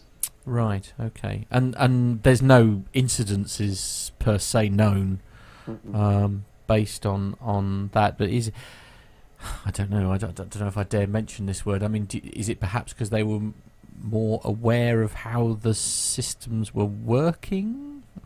Well, sort of. Again, I'll defer to Colonel Jeff and his explanation of the MCAS system, but also his explanation of the way crews are trained in a not just a runaway trim situation, but specifically how to deal with this MCAS system. Now, I think as it all sort of comes out in the wash, yes, there could definitely be more training, or could have been more training for the pilots on the MCAS system.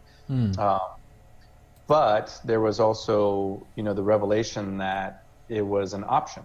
It was whether to use one sensor or two sensors was an option that was provided by Boeing, and the Air Force versions have, it seems from this article, have always used two sensors right from the barn. Yes, which kind of makes sense really, because you sort of almost assume that there would be like redundancy perhaps in any aircraft system where it's sort of comparing two lots of data rather than one.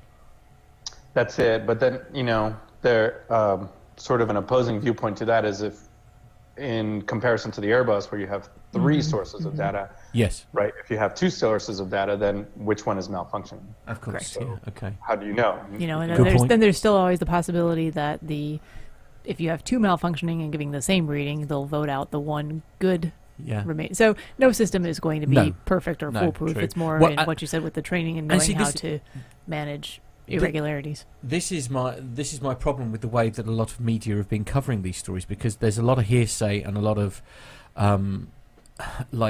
there's no real, because the investigation is still ongoing. So the long and the short of it is there's no real concrete information that's being offered yet, and everybody's making assumptions. Even the story that I read earlier, where they said they had more data pointing towards the similarities between the two crashes.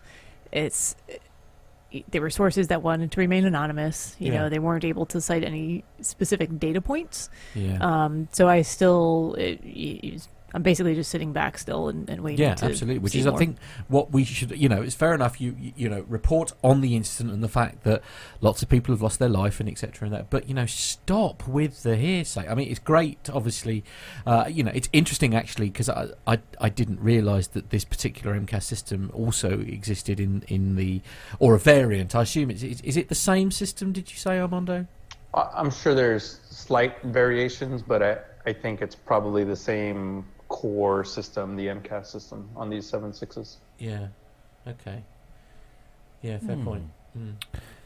So moving on to the next story, which is on Flight Global, and we all know Nev is a big fan of Flight Global because he loves the font.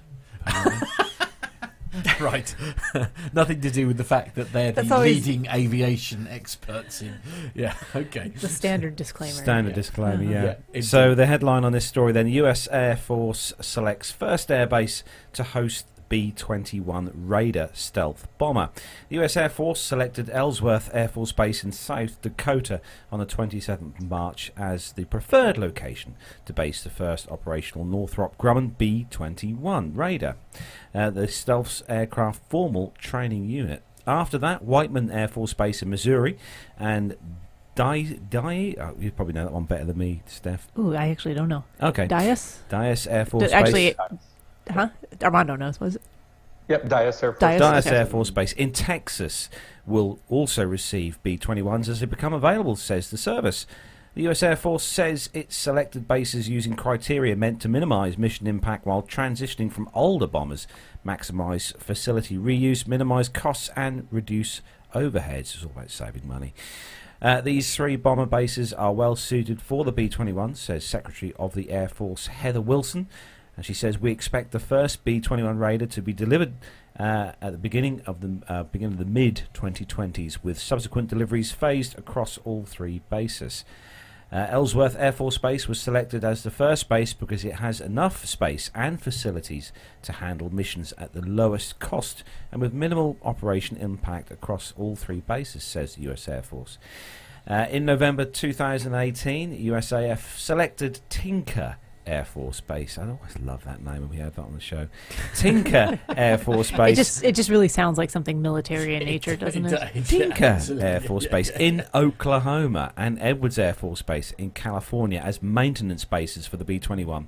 Edwards Air Force Base will also test and evaluate the aircraft, as the air base is home to the Air Force Test Center, which leads aircraft testing and evaluation for the service. Ultimately, the service aims to incrementally retire existing Rockwell B-1 Lancers and Northrop Grumman B-2 Spirits when a sufficient number of B-21s are delivered. However, Barksdale Air Force Base in Louisiana and Minnow Air Force Base in North Dakota will continue to host the B-52 Stratofortress, which the US Air Force expects to fly through to 2050. That figure just amazes me every time I hear it. The US Air Force has said very little about the B-21 Raider. There are few details known about its appearance, as the service only has realised an artistic rendering that shows a flying wing design which may differ from the stealth aircraft's final look. In its fiscal year 2020 budget proposal, the US Air Force requested a more than 30% increase in funding, about $3 billion for its heavy bomber, as the program moves from design to manufacturing and development. The aircraft completed its critical design review in November 2018. The stealth bomber is portrayed by the service as the metaphorical tip of a spear, the leading edge of any coordinated air force thrust deep into enemy territory. The aircraft designed to carry nuclear and conventional weapons. Armando's raising his eyebrows to that one. We are procuring, they said, the B-21 Raider as a long-range, highly survivable aircraft capable of penetrating enemy airspace with a mix of weapons, said Air Force Chief of Staff General David Goldfein, as it is a central part of penetrating joint team. Armando, thoughts? I think we're Brace just yourselves. both wondering who wrote this article, the latter half of this article. Moving past the obvious, Yes. it's actually Minot Air Force Base, and I looked up Tinker Air Force Base, and it is named after Major General Clarence L. Tinker, the first Native American. Oh, wow. Oh, that's awesome. Okay. Yeah, I was sure it was someone's name. I'm not familiar with Oklahoma history. So Ellsworth Air Force Base, I have been out there, not for any extended period, actually just for refueling. All of the bases mentioned are already bomber bases. I have served in some choice locations in the Air Force. Probably not.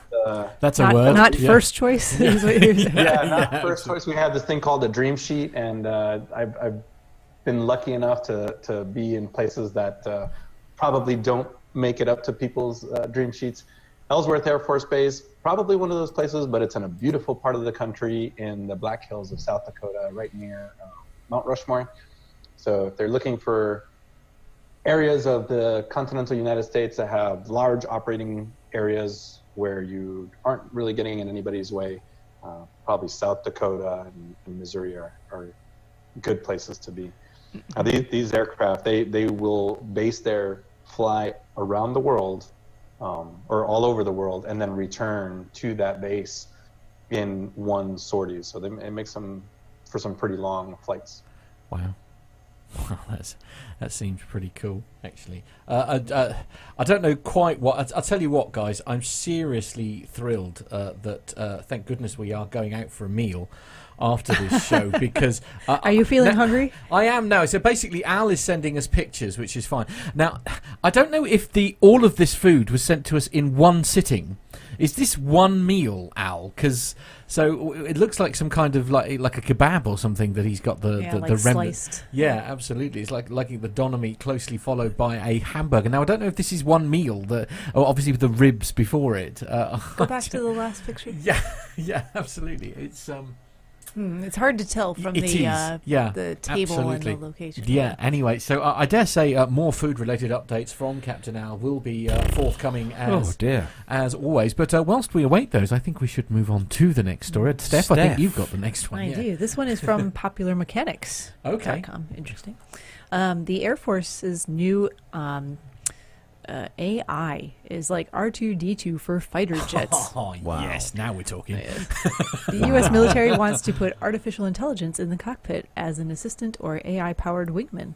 Oh, I like this. This is the caption, I think, for the picture that goes along. Yes, it's there we go. a picture of R2-D2. They can see it okay, now. good. Look, the caption that goes along with this is, the Pentagon is building a pilot's little helper. Yay. Okay. A new AI under development called Skyborg would either act as a robotic co-pilot or drone wingman, performing important tasks while the human pilot flies and fights the aircraft. Fights the aircraft? Interesting. Will Roper, the Air Force's Assistant Secretary for Acquisition, Technology, and Logistics, says the Air Force Research Lab is currently building a, quote, completely game-changing technology. According to C41SRNet. C4ISRNet. Oh, okay. I was totally wrong. Glad you did that. Roper compared Skyborg to R2-D2 of Star Wars fame, Luke Skywalker's trusty droid that nestled behind the cockpit in an X-Wing fighter. In the movies, Luke can issue voice commands to R2-D2, asking the droid for navigation info or to repair the starfighter while he flies. In the real world, Skyborg would consist of two systems. The first is an R2-D2 style AI that would ride in a manned fighter as a co-pilot. Like Luke Skywalker, the Air Force pilot of the near future could interact with the AI via voice commands.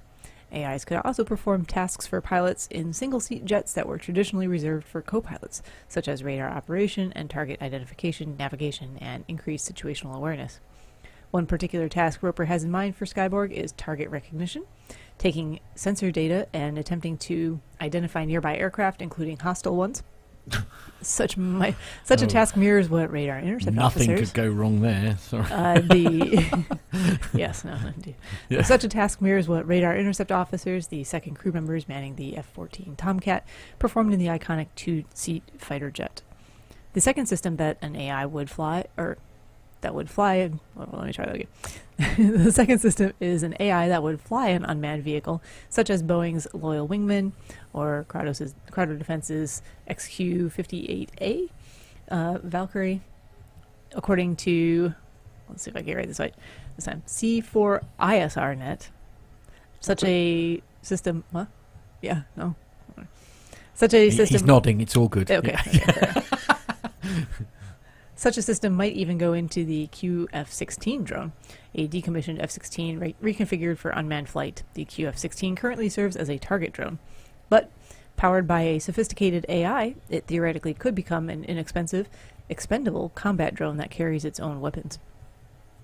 If either of Skyborg's possible roles, the Air Force insists in either of Skyborg's possible roles, the emphasis is not on creating a system that can replace pilots and bring up all the thorny ethical questions involving AIs in combat. Oh dear. But a system that enhances the effectiveness of human pilots, allowing them to manage more tasks in an increasingly complex combat environment. This could help ensure that humans are in the loop when it comes time to release weapons and possibly kill or injure other humans. The emphasis on using AI and autonomous systems to enhance rather than replicate human performance is probably the best way forward for a technology that has spawned concerns that robots could roam battlefields, Terminator-style, killing humans without oversight. Yes, absolutely. Yeah. Oh, they took a lot of leaps in that article, didn't they? Skynet is suddenly a very nervous phrase right now. Yeah. And now, I mean, there are a couple of issues I have with this story, I'm not going to lie. One of the main ones is, I don't know if anybody's tried to use the voice-activated AI that's in their car. I mean, I'm just hoping that they'll be a little better at it if it's going to be used in combat situations, because certainly when I try and talk to either Siri or my Google Assistant, it has interesting results, funnily enough. Although Alexa, I have to say, is quite good. Yeah, Alexa's good. I use voice recognition software every day at my job in the form of voice to text, for dictation. We use the Dragon system, and most of the time it is very good. Sometimes it is very bad. And when it's, I mean, this is not the case of what would happen here, but the problem I have with it is that when it misinterprets what I say, it doesn't. It's not like a typo where you can easily see that the word is incorrect.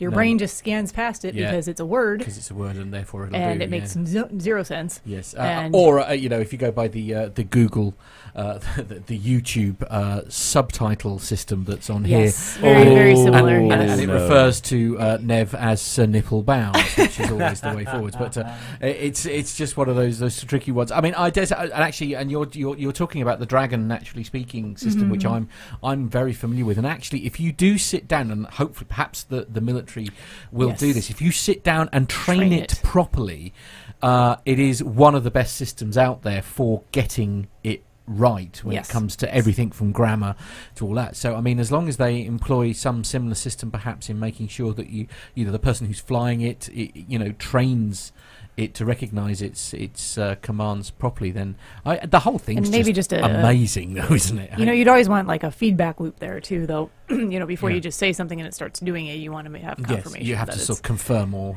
I don't know. I mean, so come on, Armando, how do you feel about stuff like this? I mean, it sounds amazing. I mean, everybody's dreamed of flying an X-wing plane with I'm just obviously with R2-D2 stuck behind visions of fighter jets with Alexas on board. Oh God, no! Alexa, fire my missile. I mean, my Alexa works great. You say to Alexa, turn off the downstairs lights, and she'll turn off the television. It's brilliant.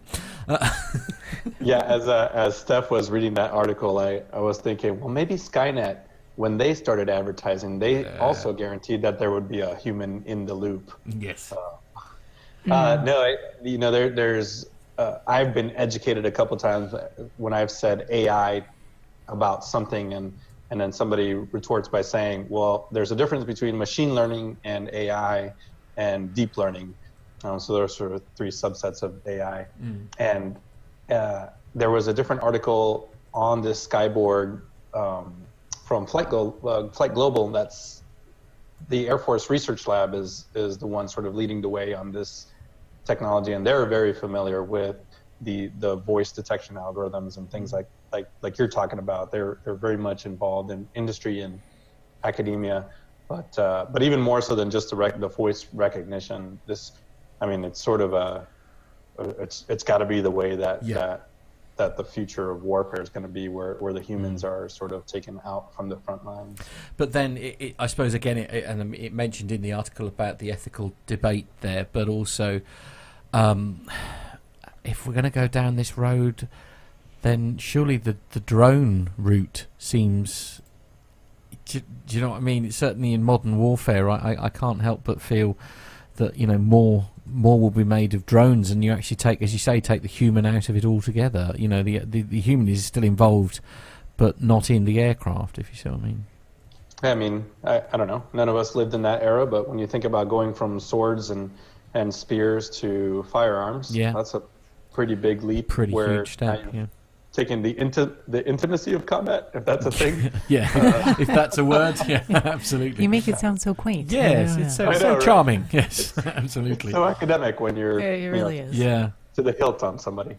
I don't know. It's a natural evolution in my opinion, and I can't wait for the sequel to Top Gun, where Goose is replaced by R2-D2. Right. Okay. Yeah. Yes. That's the secret they're keeping from us. And I dare say it'll be 20 years after the film was made before I then watch it on Carlos's 3D TV. So there we are. So there we are. Oh, you're never going to live that down. No, I'm not. No. Anyway, we're going to move on to the last story now, and the headline in that is, so this is on the UK DJ website. It's the UK Defence Force, UK Defence Journal.org.uk, and the headline says... Good news for Airbus. Yeah, indeed. Woo-hoo. So Kazakhstan replaces an order for Airbus C295.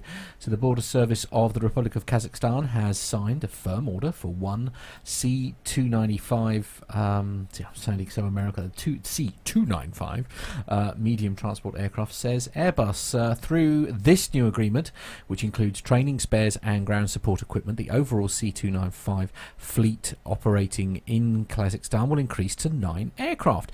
The new C295 in transport configuration will play a vital role in border control activities and homeland security operations due to its demonstrated reliability and cost efficiency in operation at low temperatures.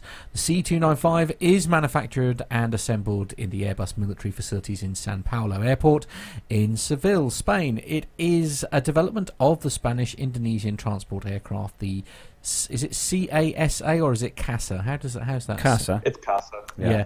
So it's the CASA IPTN CN235, but with a stretch fuselage, 50% more payload capability, and new Pratt & Whitney Canada PW. I do hope Max Flight's not listening. Turboprop engines. The C295 made its maiden flight in I'm just going to gloss over and move on. It made its maiden flight in 1998. The first order came from the Spanish Air Force. With this new order, the Border Service of Kazakhstan becomes the 31st operator of the C295 and brings the total number of orders up to 13 aircraft in the CIS. Yeah, the CASA 295 is I am going to say it like an American. The CASA 295 is an evolution. You're allowed. You are American. It's fine. Yeah. My dad flew CASA 212s back in the day for Pranair. I think they were one of the largest operators of that aircraft. But what's unique about the CASA 212, the 235, and the 295 is that it has a ramp and door in the back. Yep. So it's great for jumping out of. I'll just say that. Yeah. Have you jumped out of a CASA? I have. Yeah, really? They're great. Wow. Yeah. And for years they've been used both in the civilian sector and in military because of that ramp and door. And you can load passengers, you can load cargo, do humanitarian stuff with it. And the CASA 295, if you really think about it, is just a mini C-130 or like a Transall or any one of those C-27, but it's affordable. It's essentially a civilian airplane that has been adapted for military use. So countries like Kazakhstan that don't necessarily have the resources for something like a C-130 or an A-400, this aircraft is incredibly capable with unimproved airstrip capabilities. It's got jump capabilities. You can do all kinds of things with the CASA. So Wow. Great And, airplane. and it'll only hurt your bank balance by 28 million for one of these. Oh, You were cheap as mentioning chips. its cost effectiveness in, well, in certain. Like, 28 million, Armando. Yeah, but that's the list price. Nobody pays the list No, price. true. Come on. I was just looking at the figures, actually. There's been 163 of these built, these C295s. Wow. And first flight was November 1997. Wow. Yeah, and I think the U.S. Coast Guard, I can't remember if they're flying CASA 235s or 295s, but yeah, even the U.S. Coast Guard uses them, and they can airdrop survival bundles, rafts and things like that out of the back in terrible weather out at sea. And I'll tell you what, they really do get a move on with those Pratt and Windy. I mean, oh man, you're never going to live that Oh, one. I'm not, am I? That's fair enough. Yeah, it's all right. What with nipple bounds and gusty, I just. oh well, that's this week's show title done. Yeah, pretty much. Yeah. Pratt and Windy. Pratt and Windy engines. Yeah, Yeah. absolutely. There we are. That saves me a job for next week. Yeah, Excellent. Absolutely. Yeah. Blimey. Huh. So that is where we bring the military segment of the show to a close. So those of you watching in the world of YouTube or listening in the world of podcasting, downloads. So pretty much paying attention to the show today. Yeah, pretty much. we'll know we have obviously got podcast royalty with us in the studio. Yeah, it's very weird. I mean, Matt, I was just like that you're both weirded out by absolutely. my presence. I know, I'm I'm not just really saying. sure. I know, but it's real. It's real. And I know we've met you like out of the 200, Like multiple obviously. times. Yeah, absolutely. Pittsburgh, Bits- Like in person Yes, but- multiple times. But I mean, a small part. I mean, everybody knows. Obviously, Nev came down here last week. Yeah. I mean, he had his, his flu jabs, and he had his various tetanus shots, and goodness knows what else, because he's coming to, this rather rural part of the community. It's like, I don't know quite how, and Armando, you're no different. I don't know how you Americans ended up in this very tiny little part of our world, but it's just very strange. And I've said this before, like when we did the 200th, when we went to Farnborough for the first time, which is where we met you all for the very first time, and it's just weird because to hear the voices that you've had in your ears when you've been, in my case, like cleaning coaches or going for walks or listening to it in the car while you're traveling somewhere else, and you're so familiar with, like, Dr. Steph's voice, Jeff's voice, Micah's voice, the legend that is Brian, bless him, Pasadena Brian, who I do miss terribly from the Airplane Geeks, actually, it has to be said. To hear all those voices, and I'm sort of sat there in Farnborough, and around me are those voices, but then they're not in my earphones, they're in real life, and that's why I think we're being a bit fangirly about it all, to be fair, aren't we, Carlos? Because it's just very odd that in the studio here is this incredible person. So hello and welcome. Hello, Steph. Yeah, thank you. Yeah, both for yeah, your absolutely. So lovely hospitality. so you're literally here for probably Another about, few hours. for another 5 hours, and then you're Yeah. sort of like flying straight home. I mean, why, Steph? I mean, it's lovely. Yes. What on earth Yes. are you doing here? I know. Well, let's just let it be said that a certain captain for a long haul airline that we all know and love is retiring soon, and I was trying my best to take a ride on one of his flights where he was flying, and just trying to work out my schedule with his schedule and let it be a little bit of a surprise. I was going to tell him in advance, but not much in advance, the day of. Yeah. Just hasn't worked out, and he hasn't been able to fly this month. I think people who listen to our show know that he's been a little unwell with his back, His back's and not great, yes. and it was kind of I'd moved it a couple of times, Yeah. and finally I decided, you know what, it's going to be fun just to come take the trip anyway. So here I am. Here you are, indeed, which is just as I say. We mentioned at the top of the show, obviously, that what did you think of Duxford? I mean, Duxford was wonderful. That was a great museum. Tons and tons of aircraft on display. Yeah. How can you beat the Concorde display? And Yeah. like I said before, I think we got really lucky with the weather today. It was fun just being outside even and chatting with you guys and just watching aircraft land, take off. And fly like pattern. I say, that's a great thing about Duxford, isn't it? Of course, because it is actually an active airfield. People can, people can fly in there, and I think you can fly in and go around the museum. Is that right, Armando? I think you were saying to me when we were chatting before. That's correct. You can pay your landing fee, and that'll get you into the museum also. Which is brilliant. I think that's nice, a really nice touch. Absolutely. So you have a little bit of a wander around and that. And of course, what is nice, I think, towards the end of the afternoon, actually, before we headed back here, and they've got a 2-seater Spitfire that you can have like experience flights. I think they're short, to be fair. It's a lot of money for like 20 minutes. You need deep pockets if you want that experience for 20 minutes. But I mean, what an experience, to be fair. There's also the Tiger Moth, which now you can put on a leather helmet and a white scarf and go around for a little bit longer for a quarter of the price. Yeah, absolutely. Yeah, and it's just brilliant. I think I've forgotten the name of the company.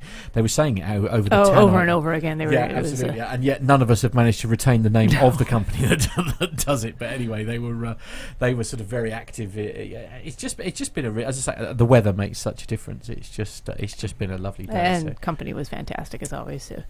My thanks to you, Matt, for suggesting that as something to do for the day. Well, it just seems sort of sensible, really. Just to sort of, it's only an hour and a half from us. It was only an hour and a half kind of on from the way anyway from Heathrow and stuff. So it sort of worked quite well to do that. And obviously, Armando, you've been many times. You took Steve and Ivy, didn't you, when he was here?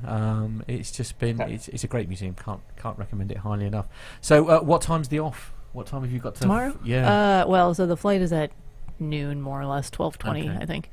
Oddly enough, when the time changes, the flight, because again, I had looked at doing this trip several weeks ago, and I think once before that the flight was at 12:30, but then when the time changes, they move it to 12:20, and I have no idea why. Right.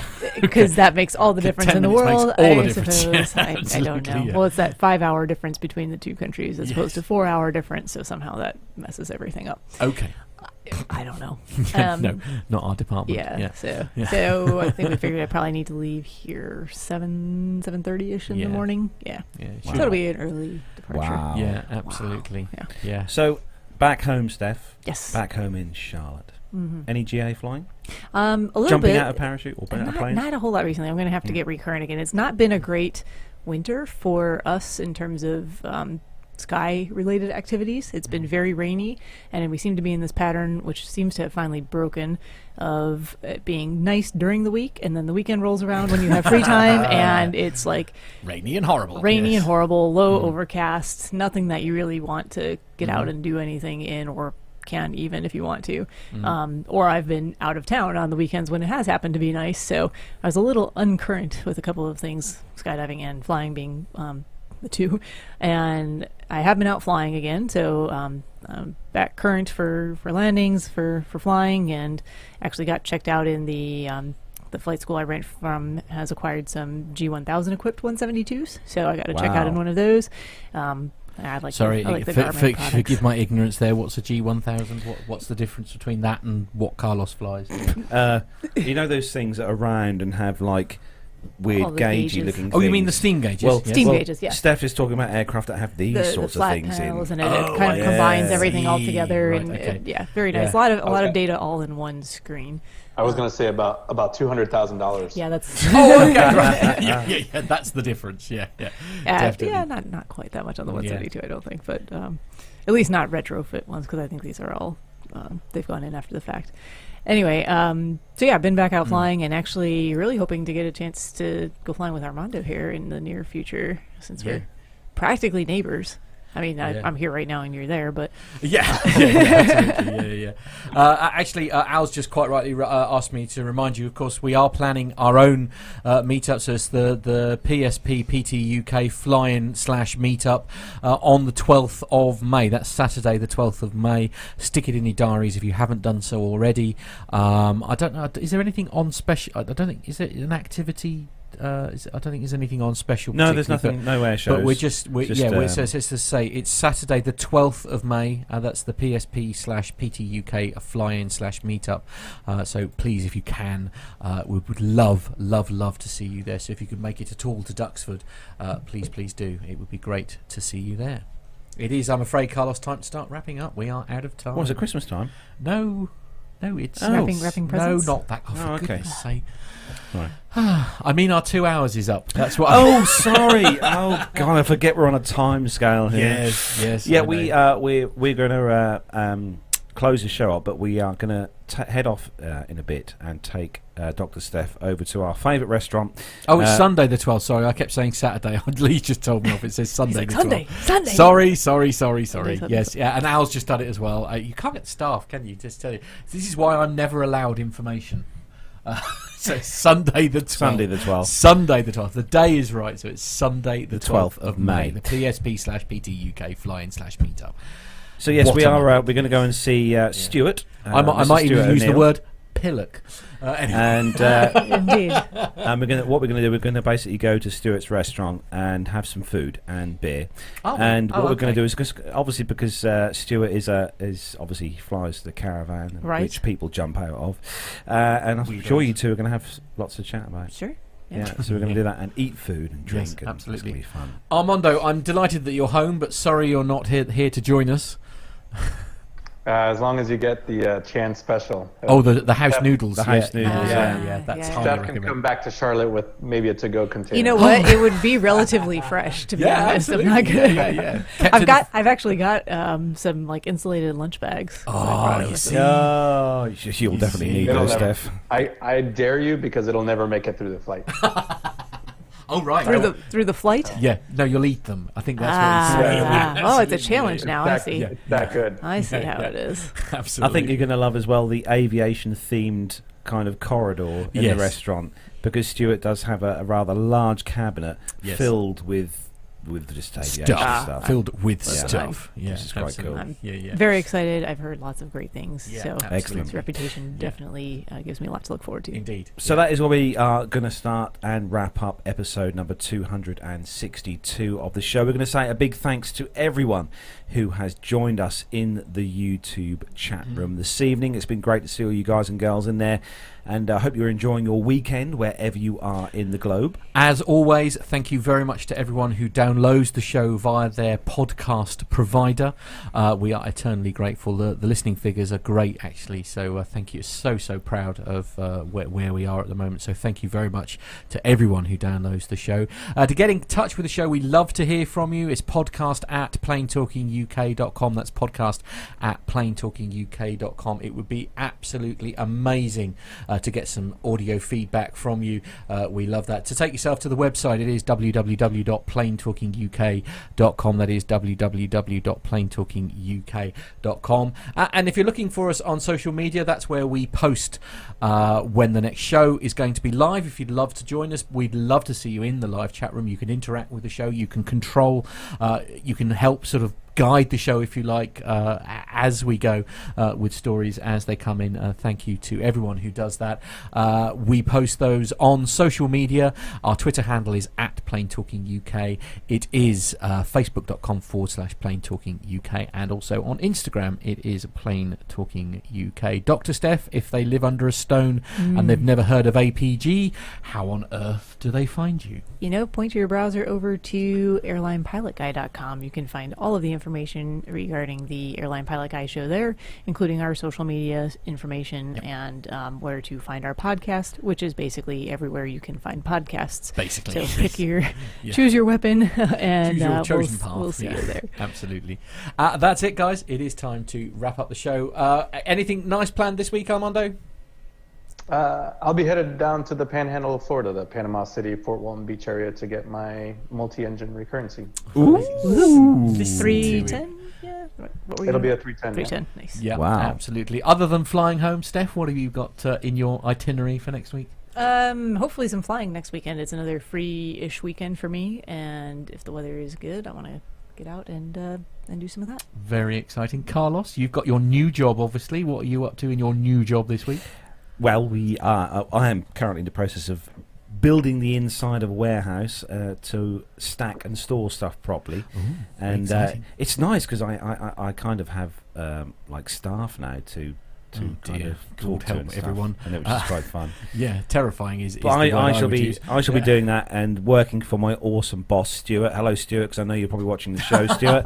Yeah. And hello to you. And I'll tell you what, honestly, it's awesome. I love my new job. Good. Well, It's mega. that's great news. Just 2 trips of note for me in my coach. I've got London? one. Tuesday, I'm off to Norwich. Oh, okay. Yeah, Long Dawson. And then Wednesday, yes, I am indeed off to the big capital. Yay! Yes, I'm off to the big smoke. I'm off to London to take a group to go and watch The Lion King.